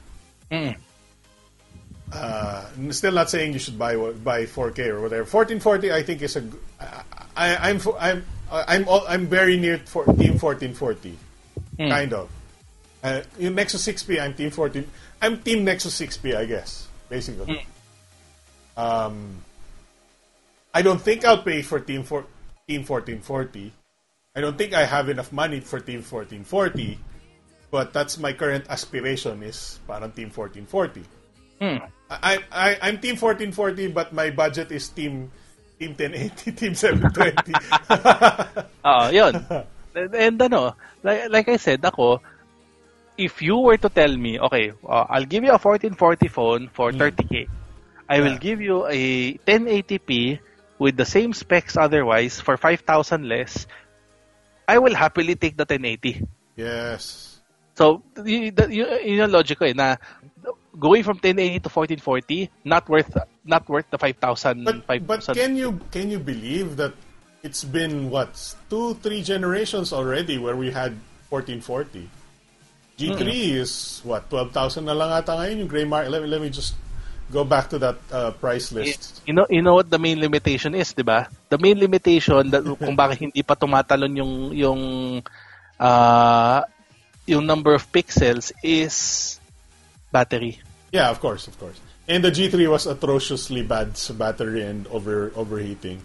Yes. But look at this, it's only 11,800. Oh God. So, kaya nga kasi if right now 1440 you need at least 3,000 mAh na telepono to account for yung battery demands ni 1440, you're not going to see any phones with more pixel density than 1440 anytime soon unless they do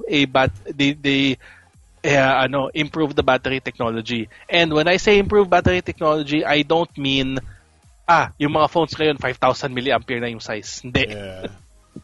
hindi yun yung improvement na hinahanap ko. You know what? You know, I guess everybody knows this already, but the G4 is still an amazing phone. Yes, it's not bad. And in fact, if ang approach ko ngayon is if somebody cannot afford the flagship, kunwari mid-range lang ang budget nila, the first thing I tell them is, have you considered getting yung flagships from the previous year? Yeah. No, but in particular kasi I don't know how much is the S6 even available from CMK at this point. Let's check. Yeah. Available yan dapat. Let me check Samsung. Or kasi I in my opinion, I think the prices of Samsung phones are less likely to lower or decrease. Let's see, S6. They have no reason to kasi they have no reason to. I mean, they still sell well. Why would they need to to discount? So I'm looking at may S6 Edge. I can't find the S6 standard. Baka diniscontinue na nila. The S6 Edge is 35. 35. Well, sakit pa rin, ano? Medyo. And the Edge originally came out for like 39, di ba? Yeah. So 38 or 39. But for 35, you can get the S7 non-Edge. Diba? So it's about S6 Edge or S7 standard. But my point here is, you can get the LG G4 for so much lower price. It's 20,000. Yes, agree. And it's one of the best phones that LG has ever come up with. It's one of the best cameras that LG has come up with, and it was going toe-to-toe with the S6. And until LG went to the shitter and created this abomination called the G5. Mahabang-habang usapan yan for another day onto why LG went in that direction. Pero yeah, I mean the fact remains right, and the sad reality is this year, unless Google comes out with a shocker with their 2016 Nexus S, the sad reality is that your best flagship this year is going to be a Samsung. Mainly or an HTC Nexus. Mainly because every other manufacturer sumablay sa flagship nila this year. Whew. Let's go Zenfone. This is the first year I can think of na isa lang ang manufacturer na decente ang flagship nila. Yeah. Kasi in previous years, at least may competition ka eh. Kahit na dalawa lang yung manufacturer na maganda ang flagship, at least more than one. This year, isa lang eh. And yun yung malungkot. Let's go Zenfone. Zenfone Deluxe. Sorry, just to answer si Gadget Addict, the G5 has a lot of performance issues. It's not just yung modular yung pagka-issue niya. May mga complaints na rin about performance on the G5. Well, don't hate on it so much. Gadget Addict has a G5 now. I think he got one this weekend or this Friday. I don't mind the design of the phone by itself.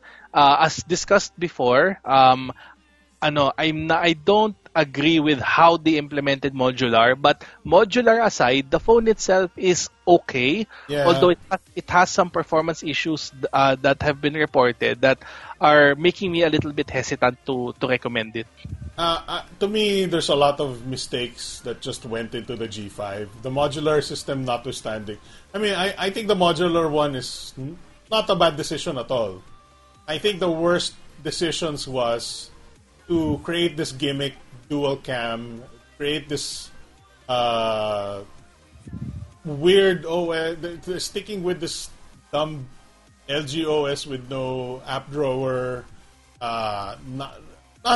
not improving on certain parts of the phone that needed to be improved, and overall not focusing on creating a better phone, just creating expandability and modular design. I would like them to create the best phone they could first, and then make it modular. Kumbaga, if you already establish yourself as a forefront sa flagships, that's when you can branch out. Which again, I'm not trying to hindi ako kulto ni Samsung. Yeah, I hate Samsung as well. Hindi ako kultong Samsung, pero what you can do if you want to introduce new technology is release it alongside your flagship, like what they're doing with the S6 and the S6 Edge. You want to introduce your new technology, is you introduce it in a separate phone from your flagship. Yeah, Do not make your flagship your test bed for your new technology. Exactly. Yeah, that's one.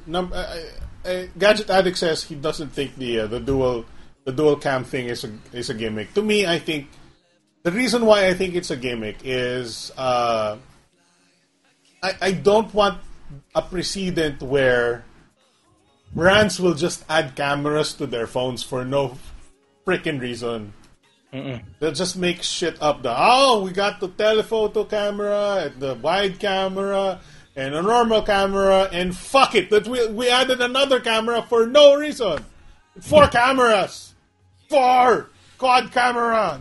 But the thing is, wide angle is okay if that's cool, but you can buy wide angle adapter lenses on most phones these days for 50 pesos and above. And that suffices for most of your wide-angle photography. It's seemingly a bad move, in my opinion, where your main camera quality went into a standstill from the LG G4, while the Samsung S6 came and improved on several things, including better battery life, it has waterproofing now, has micro SD slots and everything. Plus, the design is better. The camera is better as well. Arguably, some people will argue not, but low light should be better. Whereas the LG G4, it's like an LG G4, but with a wide-angle camera and a shitty implementation of modular design. And Snapdragon 820. And one more thing I wanted to mention with the G5, and this is similar to how what my issues were with the Sony phones from earlier. In terms of the software implementation, LG did it worse. Basically LG's OS, LG's implementation is not as good as Samsung's. It's terrible. Number 1, okay. Number 2. The battery life of the G5 is not as good as that of the S7. Yeah. Number 3, the camera of the G5 is not as good as that of the S7. Yeah. So, with all of those issues, plus the fact that you're pricing the G5 the same as the S7, the same as the S7, is part of the reason why I have issues with I don't feel comfortable recommending a G5. I can only see myself getting a G5 if I were relying on a module. Oh, yes. And that's a niche case. And you cannot have your flagship be a niche case. Because that's the idea of having a flagship. You're selling it as something everybody wants, not something that I need, that I will get if I need this one specific feature. Yeah. Well, the best thing we can say about the LG G5 is a lot of those comments that we made can be considered subjective. Yes. So, as long as, and to be honest, you can't go wrong even with the G5, right? It's still one of the best phones you can get today. It's just that we're disappointed. Just that it could have been so much better than it could have been and than it is now. And we're disappointed. That's basically it. It could have been right there with the S7, competing for your hard-earned money, but instead it went a completely different direction, alienating a lot of the people who were looking for the next LG flagship. Just a second. Just to respond to Gadget Addict's comment. The G5 at 21K, that's a gray market price. What, G5 for 21? That's affordable. That's way too cheap. Oh, that's probably a gray market price. That's what ano. If the gray market stores are selling the S7 for around the same price, no, then I would still recommend the S7. As long as the G5 and the S7 are in the same price range, I would recommend the S7 over it. Where can you find the G5 for 21? Not sure. Baka maybe he knows of a store. Okay, so G5 dual SIM gray market from Hot Gadgets is 22.7. Okay. Does Hot Gadgets sell the S7? S7. Let me Samsung S7 standard. 25.2. 3,000 peso difference. I'd still go with the S7, dude. Waterproof, man. Waterproof. Yeah. I'd still go with the S7, even with the 3,000. Better camera, metal build. I mean, metal build that is... It's still in the same price range. Heavy-duty metal build, not the cheapy, plasticky metal that LG implemented itself with. Lazada daw, it's 21K. So international shipping. That's imported. Okay, that's fine. Please take note though, a 21K G5 imported from Lazada may not have compatible antennas with the Philippines. Okay? Yeah, you have to check the model number. Yes, you have to be careful with the model number you're looking at kasi I already know of a couple of people that thought they were getting good deals from Lazada dahil imported and mababa yung presyo. Pagdating dito, hanggang 3G lang sila. Yeah. Kasi US bands pala yung yung binili nilang telepono. Well, I Gadget Addict knows what he's doing, so yeah. I mean, so he shouldn't be able to. He shouldn't be. Hopefully, he's getting yung 21K na yan is for a unit na compatible ang LTE band. So hopefully. Yeah. I can't find any Samsung S7 from Lazada at 21 or less than 30 actually. Mahal pa sa Lazada actually. In fairness kasi, I don't know if Lazada is importing Samsung. Baka kasi yung mga units na yan, those are all locally available eh. Yeah. I can't tell, pero I mean, if they were imported or gray market anyway, they're overpriced gray market. So, yun nga, I mean, you have to be if you're doing online sale comparisons, the assumption there is you've done your homework. Yeah. No? Yeah. Don't worry, Gadget Addict knows how to do his. Yeah, of course. So I'm just saying, for anybody else, for anybody else, yes. You have to make sure na you do your research before you commit to what appears to be a good deal.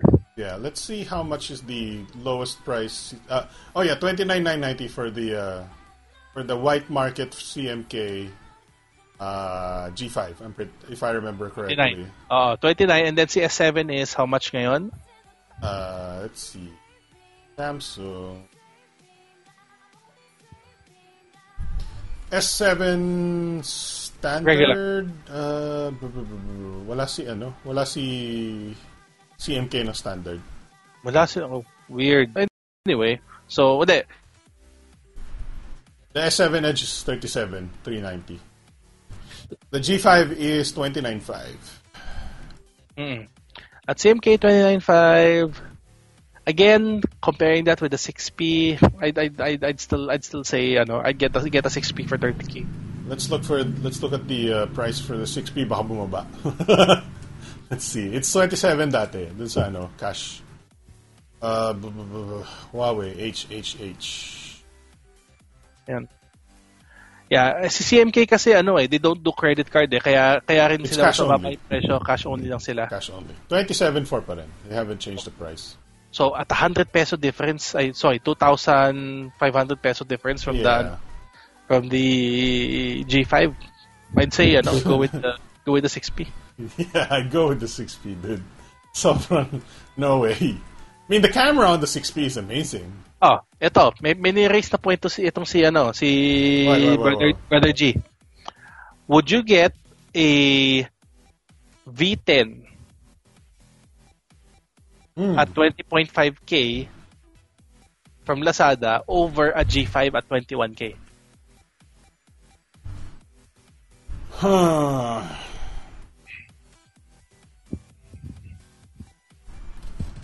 How much yung G5? The G5 sa Lazada is 21K as per Gadget Addict. Nakahanap daw si Gian ng 20.5K na V10. Ito, I see a 20.7, 20.5, 20.7. So basically, if the G5 and the V10 had the same price, which would you recommend between the two? That's actually pretty tough. I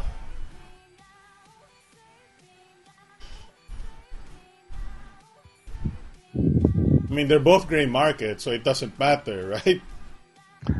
So it comes down to which one delivers more, which one delivers better performance and better experience for the price. I'll go with the G5, but I'd probably consider other phones first before the two. Okay. Fair point. At saka ako personally, if it's 20, kung usapan 20K for a gray market and you have the V10 and the G5 at 20K, my first question would be, why not get the OnePlus 3? Yeah, kung gray market lang din naman eh. Same price, gray market. Yeah, I mean, you can get the OnePlus 3 from Bridget City for 21K right now eh. Oo. If my budget were 21K and I was willing to go gray market, I'd look at the OnePlus 3 first before those two LG phones. Man, this is why I don't like discussing gray market stuff. Here's the OnePlus 3, 6 gig plus 6 gig of RAM, by the way. Yes. I have issues with OnePlus 3 as a company. May mga sablay sila. Yeah. Pero as a phone, the spec-wise, I would say look at this first if your budget is 20K and you want gray market before looking at other phones. Yeah, although you have to admit the G5 would have better cameras than the OnePlus.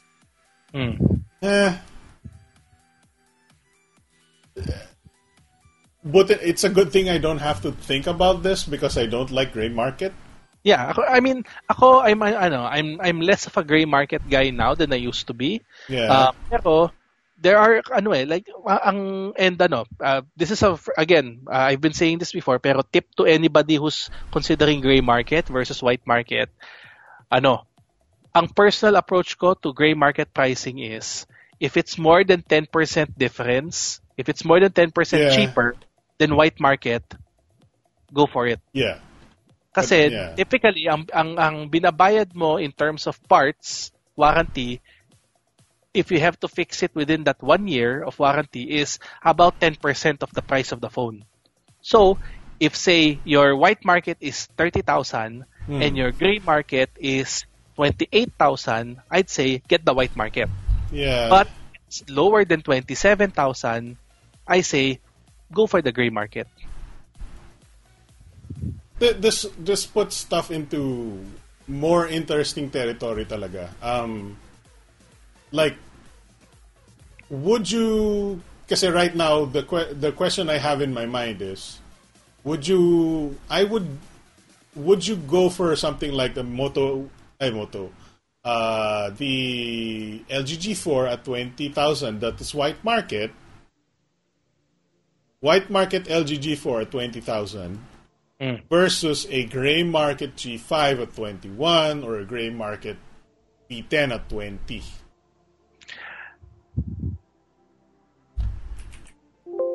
I don't value kasi the warranty that much, so I would be inclined to get the higher unit. I would be inclined to get the gray market unit kasi if I'm that scared of a warranty, if I'm that worried, no, then I wouldn't be considering a gray market phone in the first place. Yeah, that's true. Let's go check. Hey, by the way, sorry. Hot gadgets. I'm quick gonna quick find. aside muna while you're checking. Ah, Quick aside while you're checking. Have you heard of the news na lalabas na yung second gen na Moto 360 dito? yeah, but wala akong invite from Motorola so don't know. I mean, what were your opinions on the 360 second gen nung lumabas? It's just like a 360 but slightly better battery life, kind of a better processor. Nothing good. Nothing. I mean, it's still like a 360 to me. Just just the option to buy it is better than the old 360, but it still has a flat tire, so Okay. I don't like it. That's fair. Okay, so the list of phones that you can get for 20K here, or 20 around the 20,000 peso mark. Let's see, gray market. The S6, the standard S6 gray market is 20K. Mm-hmm. I definitely choose that. S6 dual SIM is 20K. S6 Edge is 20K, 21.7 actually. Which begs the question: why the hell would you not get the Edge? Exactly. Let's see. I'm still looking. Galaxy Note 5 gray market is 23.8. Xperia. Let's see. Xperia Z5 dual SIM is less than 20. Mm-hmm. That's not much of a not so much. Z5 Premium is 24. Alright, so dito sa LG is, G5 is 22.7 dito sa Hot Gadgets. V10 is 21.3. So this is actually, if I were to be buying a gray market, sa Hot Gadgets na lang ako kasi I can see the product right in front of me before I pay. Sa Lazada kasi they'll ship right to you, diba? You don't know if it's good or bad. Yeah. Actually, most other gray market stores naman will allow you to inspect and test before. Yeah, but not Lazada. Before paying. I'm not Lazada. I would. If you're comparing gray market store to Lazada, then yes, go with the gray market store. Yeah, just add the 1,000 pesos for a little bit more peace of mind. Yes. And instant gratification. And the chance to be able to test the unit. Exactly. Peace of mind when you're testing the unit. The Nexus 6P is 24, gray market. The OnePlus 3 is 22. They don't have any stock. Let's see, what else? Wala na, accessories na to. Those are the only phones that they have. It's a very, very interesting discussion. This 20,000 peso price point, gray and white. And I don't think we have enough time to talk much more about it. I'm going to read some comments here. Norm says, that's where other consumers are buying dual cam phones because they like a new trend. To me, it still makes sense, a gimmick of marketing. Exactly. Gian Parinas, just to comment on what you said, HTC 10, from what I've seen and heard about the HTC 10, it's actually, thank God, a well-received device. Mm-hmm. The reviews appear to be good. So, although dito, I don't think we're ever going to get an official version kasi umalis na si HTC. Yeah. Pero, if it becomes available here, gray market, and the price is competitive, gray market with the other flagships, then I would seriously consider it. The only issue lang daw with the HTC 10 is compared to other flagships, medyo mas mababa yung battery life. I see. I mean, they said the camera wasn't. I mean, it was good, but not that good. But pero the camera is competitive. At least finally it's competitive. It's not that good, but it's finally competitive daw. Yeah. Man, I still like the 6P camera. Let's see. GN Parinas, 4G won't work on my S7 AT&T locked, but messaging works. Si Jamatic V10 yan. The OnePlus 3 is a Visa 21K, sabi ni Kuya G. You should also check the HTT 10. Good morning, night people. Hapagandami. All right. So people are getting bored because of the topic that they can't afford. Nakapars na tayo eh. Yeah, the topic that they can't afford the phone. Well, I mean, it's a very interesting topic and kind of in that sort of price point and price range and whatever. But thankfully, I don't have to make a decision, and I'm still waiting on a newer Nexus. Oh, we'll see. We'll see. What happens with the two HTC Nexus phones. It's more or less guaranteed Nexus 6P refresh, please. With yung Huawei, we'll see. Pero let's see what the two HTC phones will deliver. Kasi from everything that we've heard from the leaks, it's going to be basically parang iPhone 6 and parang iPhone 6s and 6s Plus in terms of yung approach nila. Yeah. Same specs, same performance, different screen size. It has to be 1440p. Come on, make it 1440. So, di ba doon sa lumabas na leak, it's 1080? May 1080 nga. Hindi ko alam kung yung isa 1440. Yeah. If the bigger one is 1440, then teka lang. Double check ko nga yung ngayon. Kasi yun yung That's okay. HTC Marlin. Elton Blade says, I remember their HTC store in Mega Mall wherein they're still selling the 1M7 as their flagship instead of 1M8, and that was last 2014 daw. The M7 and the M8 were actually not bad aside from the camera issues. Sumablay lang sila solid sa M9. Yeah. Ayun, it's 1440. Alright. Well, 1440 yung 5.5 na HTC phone is 1440. Yung 5-inch na HTC Nexus supposedly is 1080. So, you get your difference there. And I can live with that. I between the two, if it's the same performance pero yung mas maliit is 1080, I'll happily take the 1080. You know what?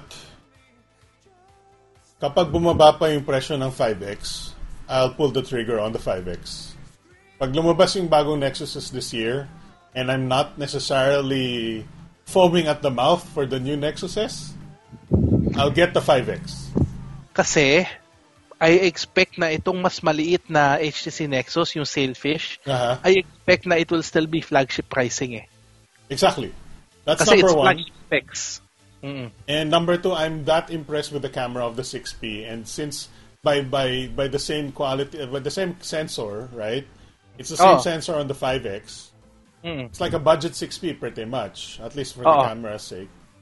Ayan, so it is wait, teka lang ha. And I'll get Android N pa rin because it's still a 2015 Nexus.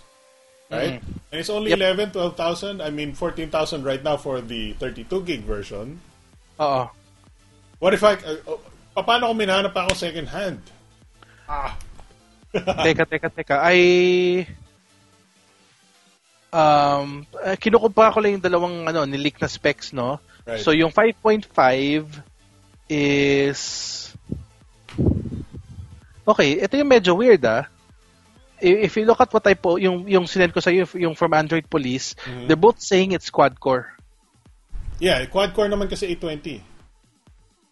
Tama. So it's so they're both gonna be 820, diba? Yeah, it has to be. Yung expectation. It has to be. So if it's both 820, then it's going to be flagship prices even for the smaller one. Yeah. So you're not going to get a Lower Nexus tier. that's below 20K, for example. Yeah. You'd expect na yung mas maliit na Nexus probably be around 25, sabihin natin. Actually, if I didn't have the Moto X, I'd have bought the 5X a long time ago. So, most likely the 5X will still be a good purchase even when the new Nexus phones come out. Exactly. Kasi wala siyang kalaban sa presyo. Yeah, and it's gonna be, the price is gonna be much lower. Pag bumagsak ng less than 10 yan. Right? Pag bumagsak ng less than 10 yung 16, I'll consider the 16, but I'll most likely buy the 32. If I'm serious about it. Ang ano ko lang yan is I already have several phones. I already have a Samsung S5 and a Moto X. I have 1080p phones. I have a lot of 1080p phones. If only I can get 1440. Anyway. Gian Parinas, just want to reply to this latest comment. Google partnering with Samsung. Ito comment ko lang dyan. I don't think it's ever gonna happen anytime soon because Samsung doesn't need it. Yeah, true. Unlike with LG, with Huawei, and now with HTC, they have business reasons to partner with Google. Yeah. Because naghihingalo sila. Samsung doesn't need it, so I don't expect it will happen anytime soon. But I will say, design-wise, my favorite design Nexus was the Galaxy Nexus. Okay, yeah, I can get in behind terms that. of the design. In terms of the design, no? Kasi the other Nexuses, even up to now, aside up to the 6P, have been not naman bad, but bland yung design. Me, I haven't played with any of the other. I mean, nahawakan ko yung ibang Nexuses, obviously. I think the only one I haven't played with was what's before the Galaxy Nexus. What was it? The one before. So they started with HTC Nexus 1, tapos they went with Samsung Nexus S, then Galaxy Nexus. May nahawakan ba ako Nexus S? Dun sa PHAC, meron ba tayong nahawakan Nexus S? I think yung kay tawag dito, this was during the time na sino isa pa nakasalamin? No, marami tayong nakasalamin doon. Marami nakasalamin doon. But anyway, never mind. And in terms of the Nexus 1, I have the brand, the non-Nexus version of the Nexus 1 here. Right? I have an HTC Desire standard. So this is the Nexus 1 without the Nexus branding, right? So this is the next HTC skinned version. So I'm fine with that. I mean, pero nakahawak na ako ng Nexus 1 actually. I've seen one before. Yung, di ba meron siyang yung, sino ba may Nexus 1 sa atin? Yung, di ba may band sa likod? Whatever, anyway, never mind. May trackball siya. Brother G, yes, buhay pa yung Galaxy Nexus ko. I last used it about a couple of months ago. Nasa officially 4.3 siya kasi hindi na nag-release si Google ng update. ng update beyond 4.3. MJ Lawrence says, Kuya Alex, late na ako. That's okay. To me, ako personally, I think the Nexus 6P is one of the top designs, or at least the top over. You know, I can't. It's very hard to say. I think the 6P is. Ang gusto ko sa kanya is the dual front speakers, and I understand that the dual front speakers was there on the Nexus 6 ng Motorola, but it just wasn't that good. I mean, it was very loud.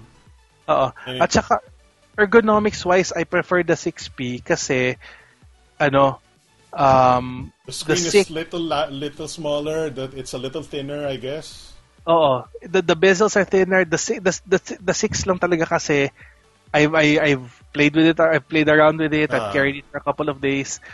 Mahirap talaga siyang gamitin one-handed. It's way too big. I didn't know that we would say that, but apparently 6 inches were too big na. Anyway, I think the 6P is too big in the Philippines. Yeah, I think the 6P is a great, phablet size. It's the perfect phablet size in my opinion. At least more than 5.5. It's pretty good. And yung implementation niya with the 1440p display, and once the Android N comes along with a split screen, it'll be much better utilized. And I'm looking forward to seeing what that nougat multitasking looks like. And it's gonna make me want to buy a Nexus phone because yun lang naman kailangan ko. I want split screen Diba? It's the only thing that's the only reason why I keep my Samsung around, because it has split screen. Anyway, before mabore lahat ng audience natin, we shall wrap up the show. Si Gian Perino says 6P lang, only Nexus ko. Okay, so I mean we didn't own all of the Nexuses. We just nahawakan lang namin. I don't own any Nexus. Wait, did I own? I own the Nexus 7 2013 and 2012. Oo. Tawag dito, meron kaming kilala that used to have all of the Nexuses. Tapos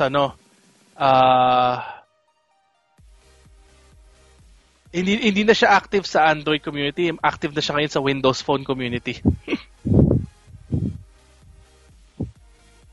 Sabi ni Elton Blade, mga sir, thought niyo po sa pagbenta ng Google sa Motorola? Well, in the first place, they only bought Motorola primarily para sa patents, which were mostly useless pala. So, they have the patents. Nung binili nila ng Lenovo yung Motorola, they didn't buy the patents. They just bought the brand, the mobile division. Right. No, brand. So, Google got what it wanted, or at least what it thought it wanted, and they didn't really need Motorola anymore. And another factor that people are not considering is Samsung was actually threatening Google. Yes. Motorola. At the time, they were threatening to no longer support Android on their phones because ang sabi nila, conflict of interest si Google by owning a hardware manufacturer like Motorola. But I think we picked up some good things naman while Google owned Motorola. I mean, Motorola became a way better company in my opinion. Yes. Motorola benefited, and that's also why people are a little apprehensive right now na with Lenovo owning Motorola, baka all of those gains mawala. Yes, but so far so good. So far so good. Although, at least in the US, I'm already hearing reports na mas pangit na yung. It doesn't seem like they're US-centric anymore. Yung software support ng Motorola phones, they're not getting updates daw well or whatever. Basta daw. I don't know if it's just because maingay yung complainers or whatever, pero there are already some supposed issues with software implementation ever since Lenovo took over. Maybe because wala na silang support from Google kasi. Gian Parinas, what if Google partnered with CM or MyPhone? They already did. Kaya nga may Android One. Yep. I want to see Android ones get Nougat. And then people will be like, oh no! My Cherry Flare whatever and my phone whatever does not have Nougat, and then they have a tripod. Hayaan mo sila. I want to laugh in the face of people who don't like stock Android, and then they won't get updates and complain. At the very least, I think yung G1 ng Cherry will still get Nougat. Yung naunang dalawa na Android One, ng Cherry tsaka ng MyPhone. Yeah, the one and the Uno. Malabo na. Right. Yeah. Unfortunately, sobrang scarce ng G1. They're very hard to find. I think the stocks were not enough. I don't know about the popularity, but at least for me and a lot of the BTS community, number one si G1. We were very happy with the G1. Yeah, I mean, di ba nanalo nga siya last year? Yep, we gave it we gave it an award. Elton Bade says, Moto E second gen were being sold for 3K in Lazada, I remember. You know what? Moto E second gen is not bad. It's a little low. I mean, maganda pa rin yung design niya, so totoo lang. And the build quality is really, really good, but the specs is a little on the low side. And at the very least though, I think the second gen is already LTE capable. Yep. It's a Snapdragon 410 LTE. Oo. So, isipin mo, you're getting LTE capability at 3K. That's not bad. Yeah. Not 3K and the only issue lang is I think the second gen is stuck on Lollipop. They're not getting Marshmallow. I think so, yeah. Quarter HD display. I think the camera is like 5 megapixels. That's the main camera too. So, baba lang talaga. Oh, I mean, it's low end, but you're getting LTE connection for 3K. Ako, parang that's parang that's the same price as an LTE pocket Wi-Fi, and you're getting a smartphone screen on top. Yeah. You can play Pokemon Go on that. Diba? Actually, pwede na i-market yun eh. We're selling you a pocket Wi-Fi that you can play Pokemon Go on. No, but I'm sure you can play Pokemon Go on the kahit yung Star Mobile Play Click for 1288. So, even though Play Click is not it's LTE, right? No, I'm not sure. But never mind. Anyway, we're taking too much time, so we're just gonna we're gonna leave any more discussions for maybe next time. But it's almost 4 hours. We've almost ang ano natin. 4 hours na tayo. 4 hours na tayo. According to Elton Bade, it has marshmallow daw. I think yung Moto. We were talking about Moto G, yung walang lollipop. Hindi, ito they're saying na merong marshmallow release for the Moto E LTE 2nd gen. Yeah. Teka lang, check natin si Lazada. Let's see what Lazada has. Kasi, and the reason why I had said na wala siyang marshmallows because I remember late last year sinabi na ni Moto na wala.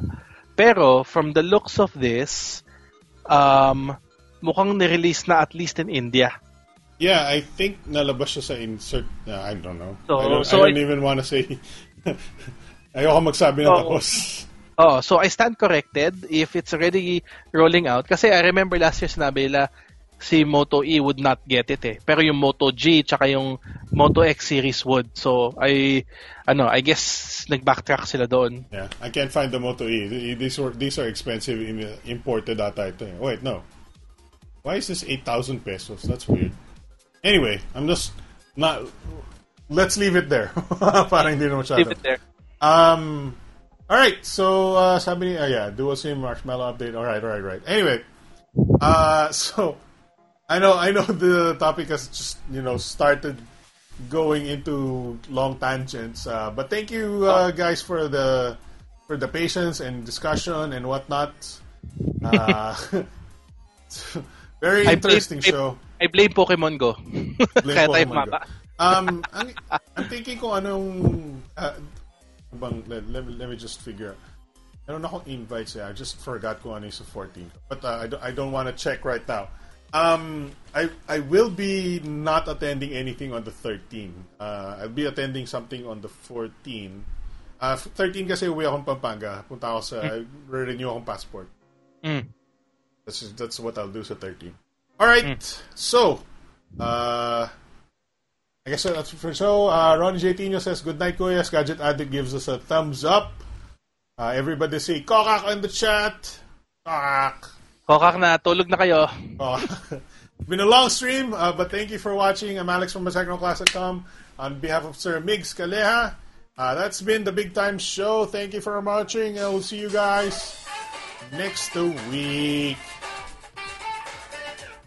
Stay tuned for more Pokemon Kokak. Okay, Kokak.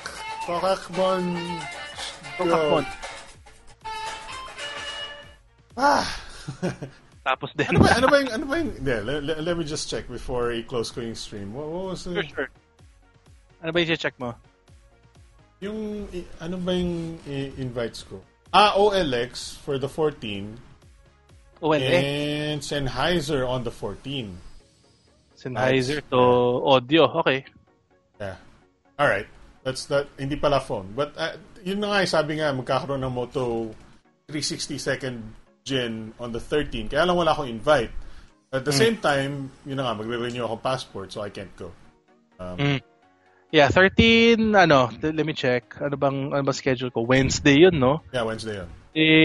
Saan ba gaganapin yung event sa 13? I don't have an invite to some Motorola, but I have another invite for, let me just check. I think this is, the other invite I have is for Digits Trading. I think it's headphones.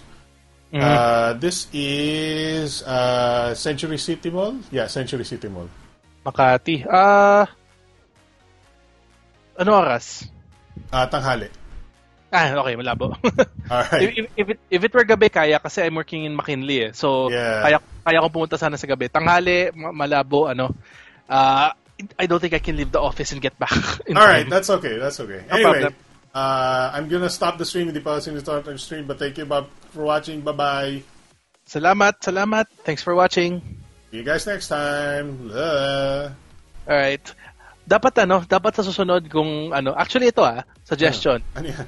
Future, hindi ko lang kung sa BTS mo gagawin. What's going on? Set up kang Twitch stream just playing Pokemon Go. Well, mahirap 'yun kasi you have to take the video from the phone. Oo. Hindi, kumbaga, meron kang isang phone sa gilid mo, hawak-hawak mo. And then you're streaming it while walking. Unfortunately, ang data, yung kailangan mo ganda yung data mo eh. Oo nga. It's gonna be very tough. Oo. Alright. Papaalam Alright. na. Bye-bye. Alright, salamat Chief.